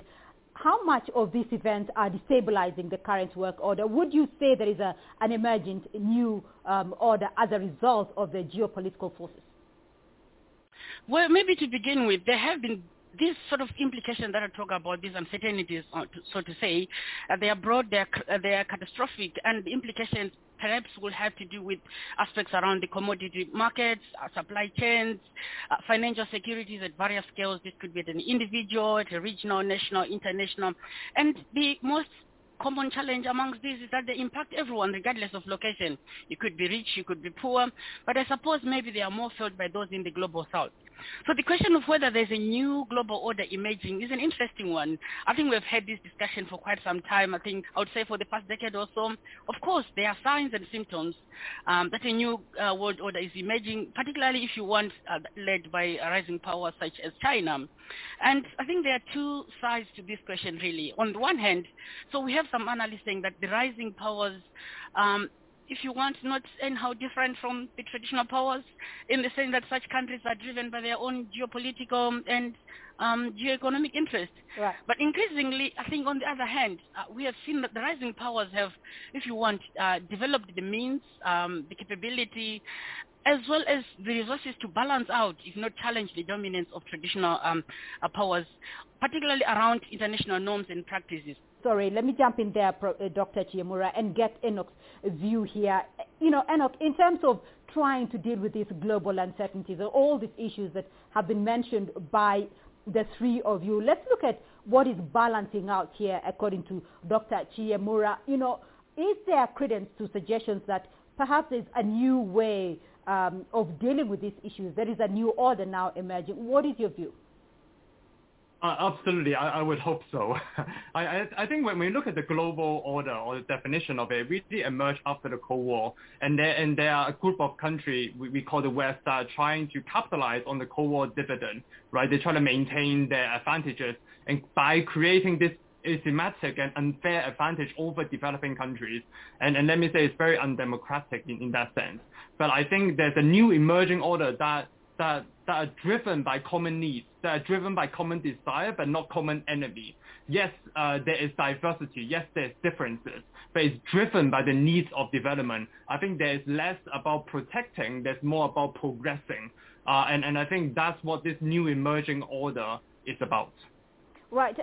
Dr. Chiyamura, I want to bring this conversation back to where we are today. And, having mentioned all, the areas that the world is struggling to deal with the challenges, where do you see the world headed in terms of coming back to your question of where are we headed? Well, this is, I think, a very obvious sort of response to this question, in the sense that we all know that if we don't do certain things, where will the world be? I mean, it's clear that if we don't design some policies or if we don't come up with some frameworks around global governances, then we are headed for disaster. I think maybe try to think around this is this sort of recent proposal which was made by Xi Jinping last year, if I'm not mistaken, at the General Assembly at the United Nations, where you sort of start thinking about this idea of global development initiative, and quite recently as well this idea of global security initiative, which I think for me, obviously maybe the devil's in the details, but I think it's a step in the right direction of trying to come up with some mechanisms that are perhaps inclusive and that have this commonality as sort of the unifying element of it. And obviously I think it does recognize that the current, if you want, global institutions of governance, they seem to be kind of weak in responding to some of these challenges. Right. Enoch, let me get your thoughts on what Dr. Chiyamura has said here, because when you look at who is dealing with what, and clearly the repercussions for international development as a result of the events you've mentioned have been massive over the last 2 years, what is the role here, though, of the multilateral system in all of this? Are we seeing far much weaker global institutions unable to deal with these global challenges? For example, the United Nations, does it still hold a position it once did in the multilateral world? I think there is a desire for multilateral system to play its role. But unfortunately, for example, you mentioned United Nations. I want to use an example which has been on the news quite a lot lately, the NATO. I think it was once, there was once hope that it could be a Western-led world order after the Cold War ended and could make the world safer. But in the past, it really has exposed itself to be anything but what it claims. I think it really is a monstrous 20th century Cold War relic, and it keeps provoking conflict as long as I think it exists, and it continues to break its promise by expanding it eastward. So I think it is a multilateral system that is not doing what it's supposed to, besides the fact that it is the world's supreme violator for the UN Charter itself and human rights. But it really doesn't have much respect of the international law, particularly with behavior that created the condition for the Russian-Ukraine conflict. So I think there's a lot that can be done, but then we need to set up a system that we can follow the rules in order for the system to work. All right. Professor Mita, going by how NATO is behaving in the recent past, though, is this a continuation of the Cold War mentality? What's your view there? No, actually what has been happening with NATO is a very strong adaptation in terms of contemporary circumstances. So it's worth noting that, of course, Ukraine, which has been invaded recently by Russia, was not a NATO member. And, of course, there's a strong argument that if you're Latvian, if you're Lithuanian, if you're living in the Baltics, then right now NATO membership is one of the things that's protecting you from the possibility of a Russian invasion in turn. So I think you have to sometimes remember history. An awful lot of people who live in Eastern Europe from the 1940s onwards have a strong memory of being invaded devastated by what was then the Soviet Union, as well as by Nazi Germany. And that experience of repeated invasion by authoritarian states is one of the things that's turned people in the direction of wanting some kind of mutual protection. And I think if you're looking for successors to NATO, or ways to adapt it, that understanding that small countries, and in China there's always been this idea, actually a very long time, of understanding the mentality of how small and weak countries need to be protected. Right. That's the motivation, of course, that keeps many people in NATO. So I think one of the things that's really important at the moment is to understand how people see themselves and not simply judge from outside. And that explains a great deal of why so many Europeans value NATO now more than they ever did before. Enoch, what's your view here? How do you view, the way these multilateral institutions are behaving in this century? So I think, first of all, I think peace, dialogue, and justice are really the only way out. I don't think any country should be adding fuel and fire and intensifying confrontation. Instead, I think countries should call for ceasefire and end the conflict by supporting Russia and Ukraine in carrying out direct dialogue. I think that's first. Second, Cold War mentality should never, ever be promoted. What I mean by that is that no country should be forced into a friend or foe camp confrontation. We should firmly promote international solidarity and advocate a vision of common, cooperative, comprehensive, and sustainable security, and respect and accommodate legitimate rights for sovereignty and territorial integrity according to the UN. And that's very important, according to what is agreed by the common community, especially, as my colleague mentioned, small and developing countries that we have to protect. Dr. Chiyamura, Africa tends to get caught in the middle of all these events, even though it is a bystander, in terms of participation. What do you feel here, though? Is there a continuation of a Cold War mentality happening here? I mean, how is Africa navigating itself out of all this? Yeah, well, the situation in Ukraine is very unfortunate, and I think it does sort of attest to this idea of the world regressing rather than progressing. And I mean, for me, the way I would like to look at it perhaps is to sort of look at the conflict from a vantage point of the impact, particularly in Africa. Recently when the chairperson of the African Union, with Musa Faki Mohammed, was sort of passing a speech on the Africa Day commemoration, I quote, he said that Africa has become the collateral victim of a distant conflict, that between Russia and Ukraine. So he continues saying, this conflict has upset the fragile global geopolitical and geostrategic balance and is casting a harsh light on the structural fragility of our economies. Indeed, being aware that Russia and Ukraine, they play a very, very big role, particularly around food exports to Africa. And I think the Ukraine-Russia conflict is sort of exacerbating the already existing, fragilities. One of them, obviously, being the effects of COVID pandemic, and again, the climate change, which Professor Mita talked about at the start of this meeting. But worryingly, the rising public debt ratios, and would know that in Africa at the moment, I think majority or close to, I won't say majority, almost all of African countries are at a stage where they are almost about to reach debt distress.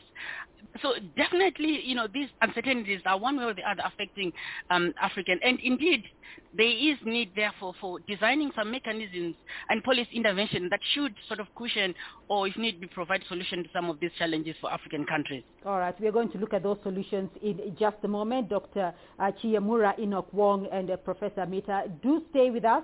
We're going to take a short break now, and when we come back, we'll take a closer look at the proposed initiatives and how they can be implemented. Stay with us.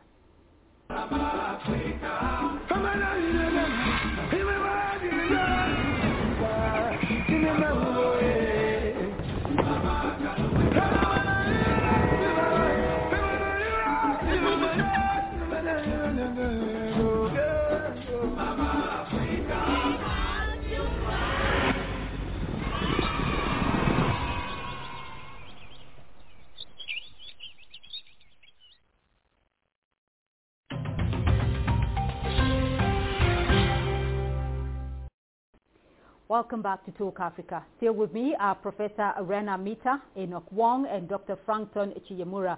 Before the break, we looked at the current state of the global economic and security environment. Let's now look at the proposed initiatives and provide some solutions to global uncertainties. Enoch, I want us to expound on some of the responses to this events that we have just mentioned. And just go back last year at the UN General Assembly, where Chinese President Xi Jinping proposed a global development initiative to steer global development. At the Bo Forum in China in April, President Xi also proposed a new global security initiative. Explain your understanding of these initiatives and why they have become central to China. My understanding of those initiatives is that it really is an expansion of what President Xi Jinping mentioned about changes that are unseen in a century. There's a recognition that the world is changing. There's a recognition that history might change. There's a generational change that is happening. As guests have mentioned, there's changes in climate and biodiversity. There's geopolitical and conflict that's happening. There's pandemic and global health challenges that's affecting everyone, not just some countries. So therefore, really, upon a very, very successful Belt and Road Initiative, there is a proposal of something called the Global Development Initiative, and then later, Global Security Initiative. And those two really go hand in hand. It's based on a cooperation and common values of development. And the reason why I think it goes hand in hand is because there's no development unless there's security. Unless there's a security of protection and structure, you cannot really conserve the results of development. So therefore, those two initiatives goes hand in hand to really secure a globalized world order that is driven by supply, industry, and value chain across the whole entire world.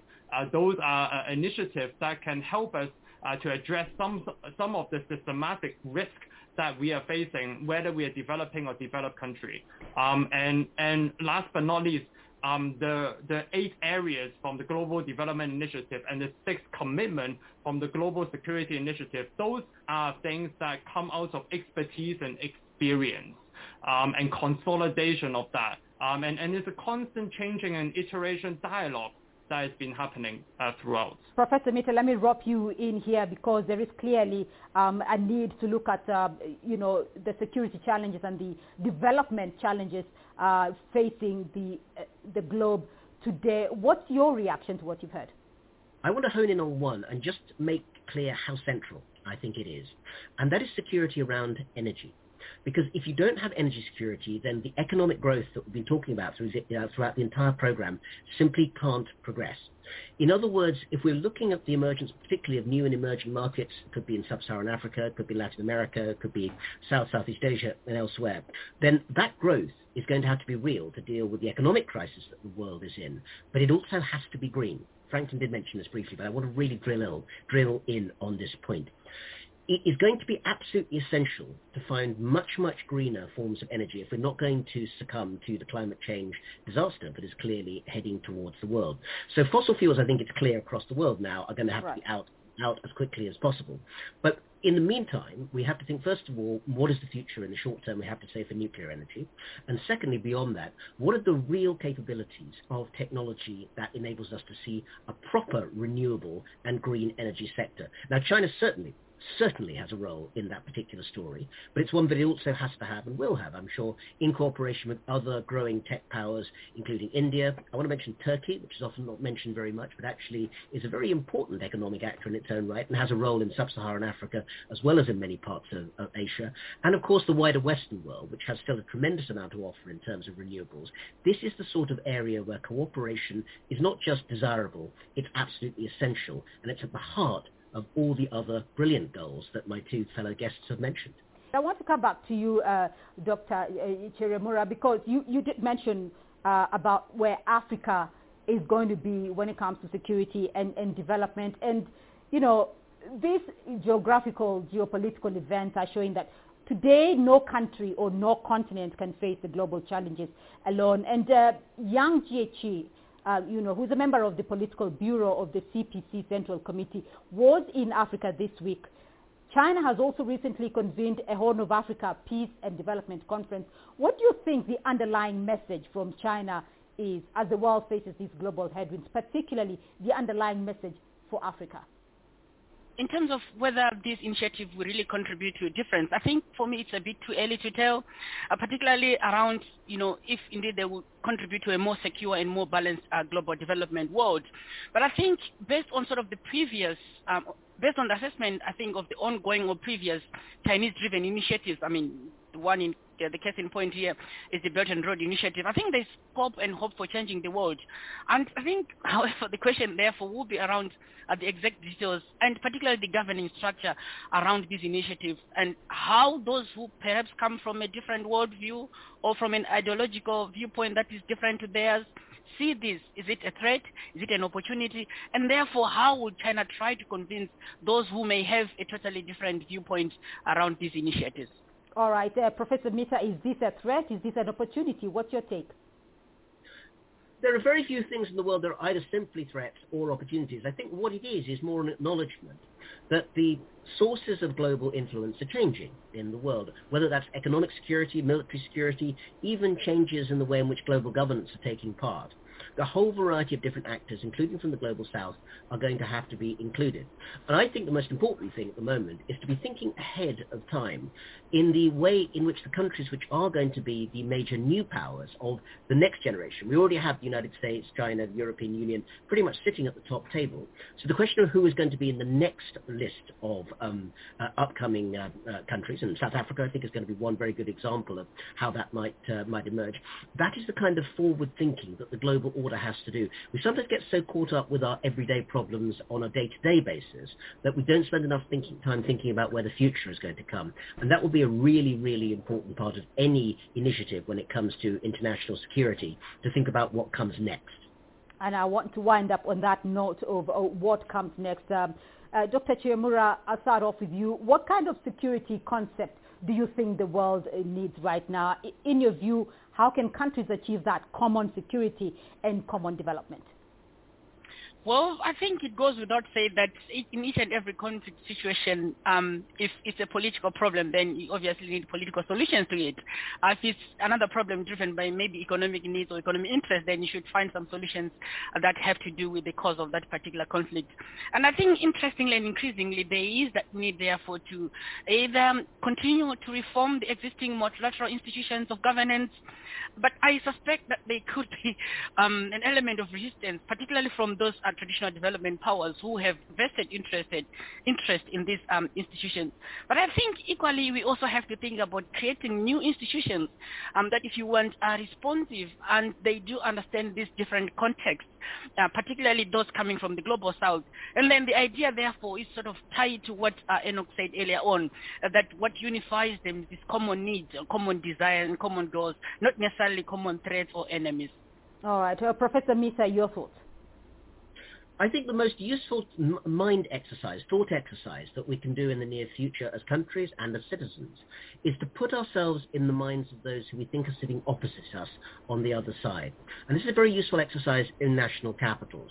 I'd like to think that people in New Delhi are thinking about what people in Islamabad think, because Pakistan and India are two major countries in the Asia context who often don't spend enough time thinking about what the other thinks. People in Beijing need to be thinking about how things look from the point of view of Washington. People from the point of view of Washington need to understand how the world looks from Beijing. And all of those actors, I think, need to spend a lot more time thinking about the places which are up and coming in the global south, but have still disappeared from the view in the global north. I'd like to have more people thinking about the view from Brasilia, from Lusaka, from Jakarta, from a whole variety of places that are going to be tremendously important 5, 10, 20 years' time, but which even... Welcome back, and that was a discussion on the overall global situation, and that's going to be all the time we have for today.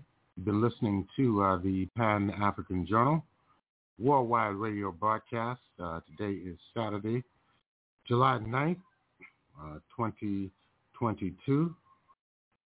And, of course, we're going to be signing off here with the music of Hank Mobley from the album entitled Another Workout. This is Abayomi Azikiwe signing off, and have a beautiful week.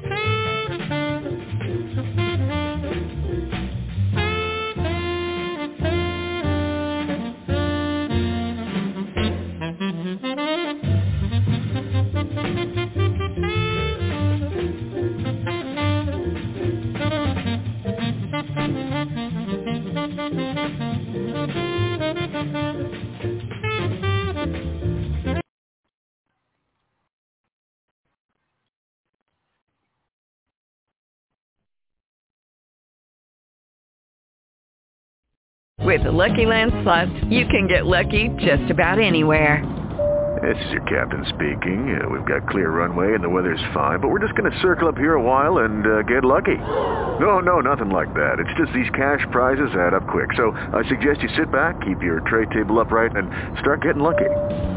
Play for free at LuckyLandSlots.com. Are you feeling lucky? No purchase necessary. Void where prohibited by law. 18+ terms and conditions apply. See website for details.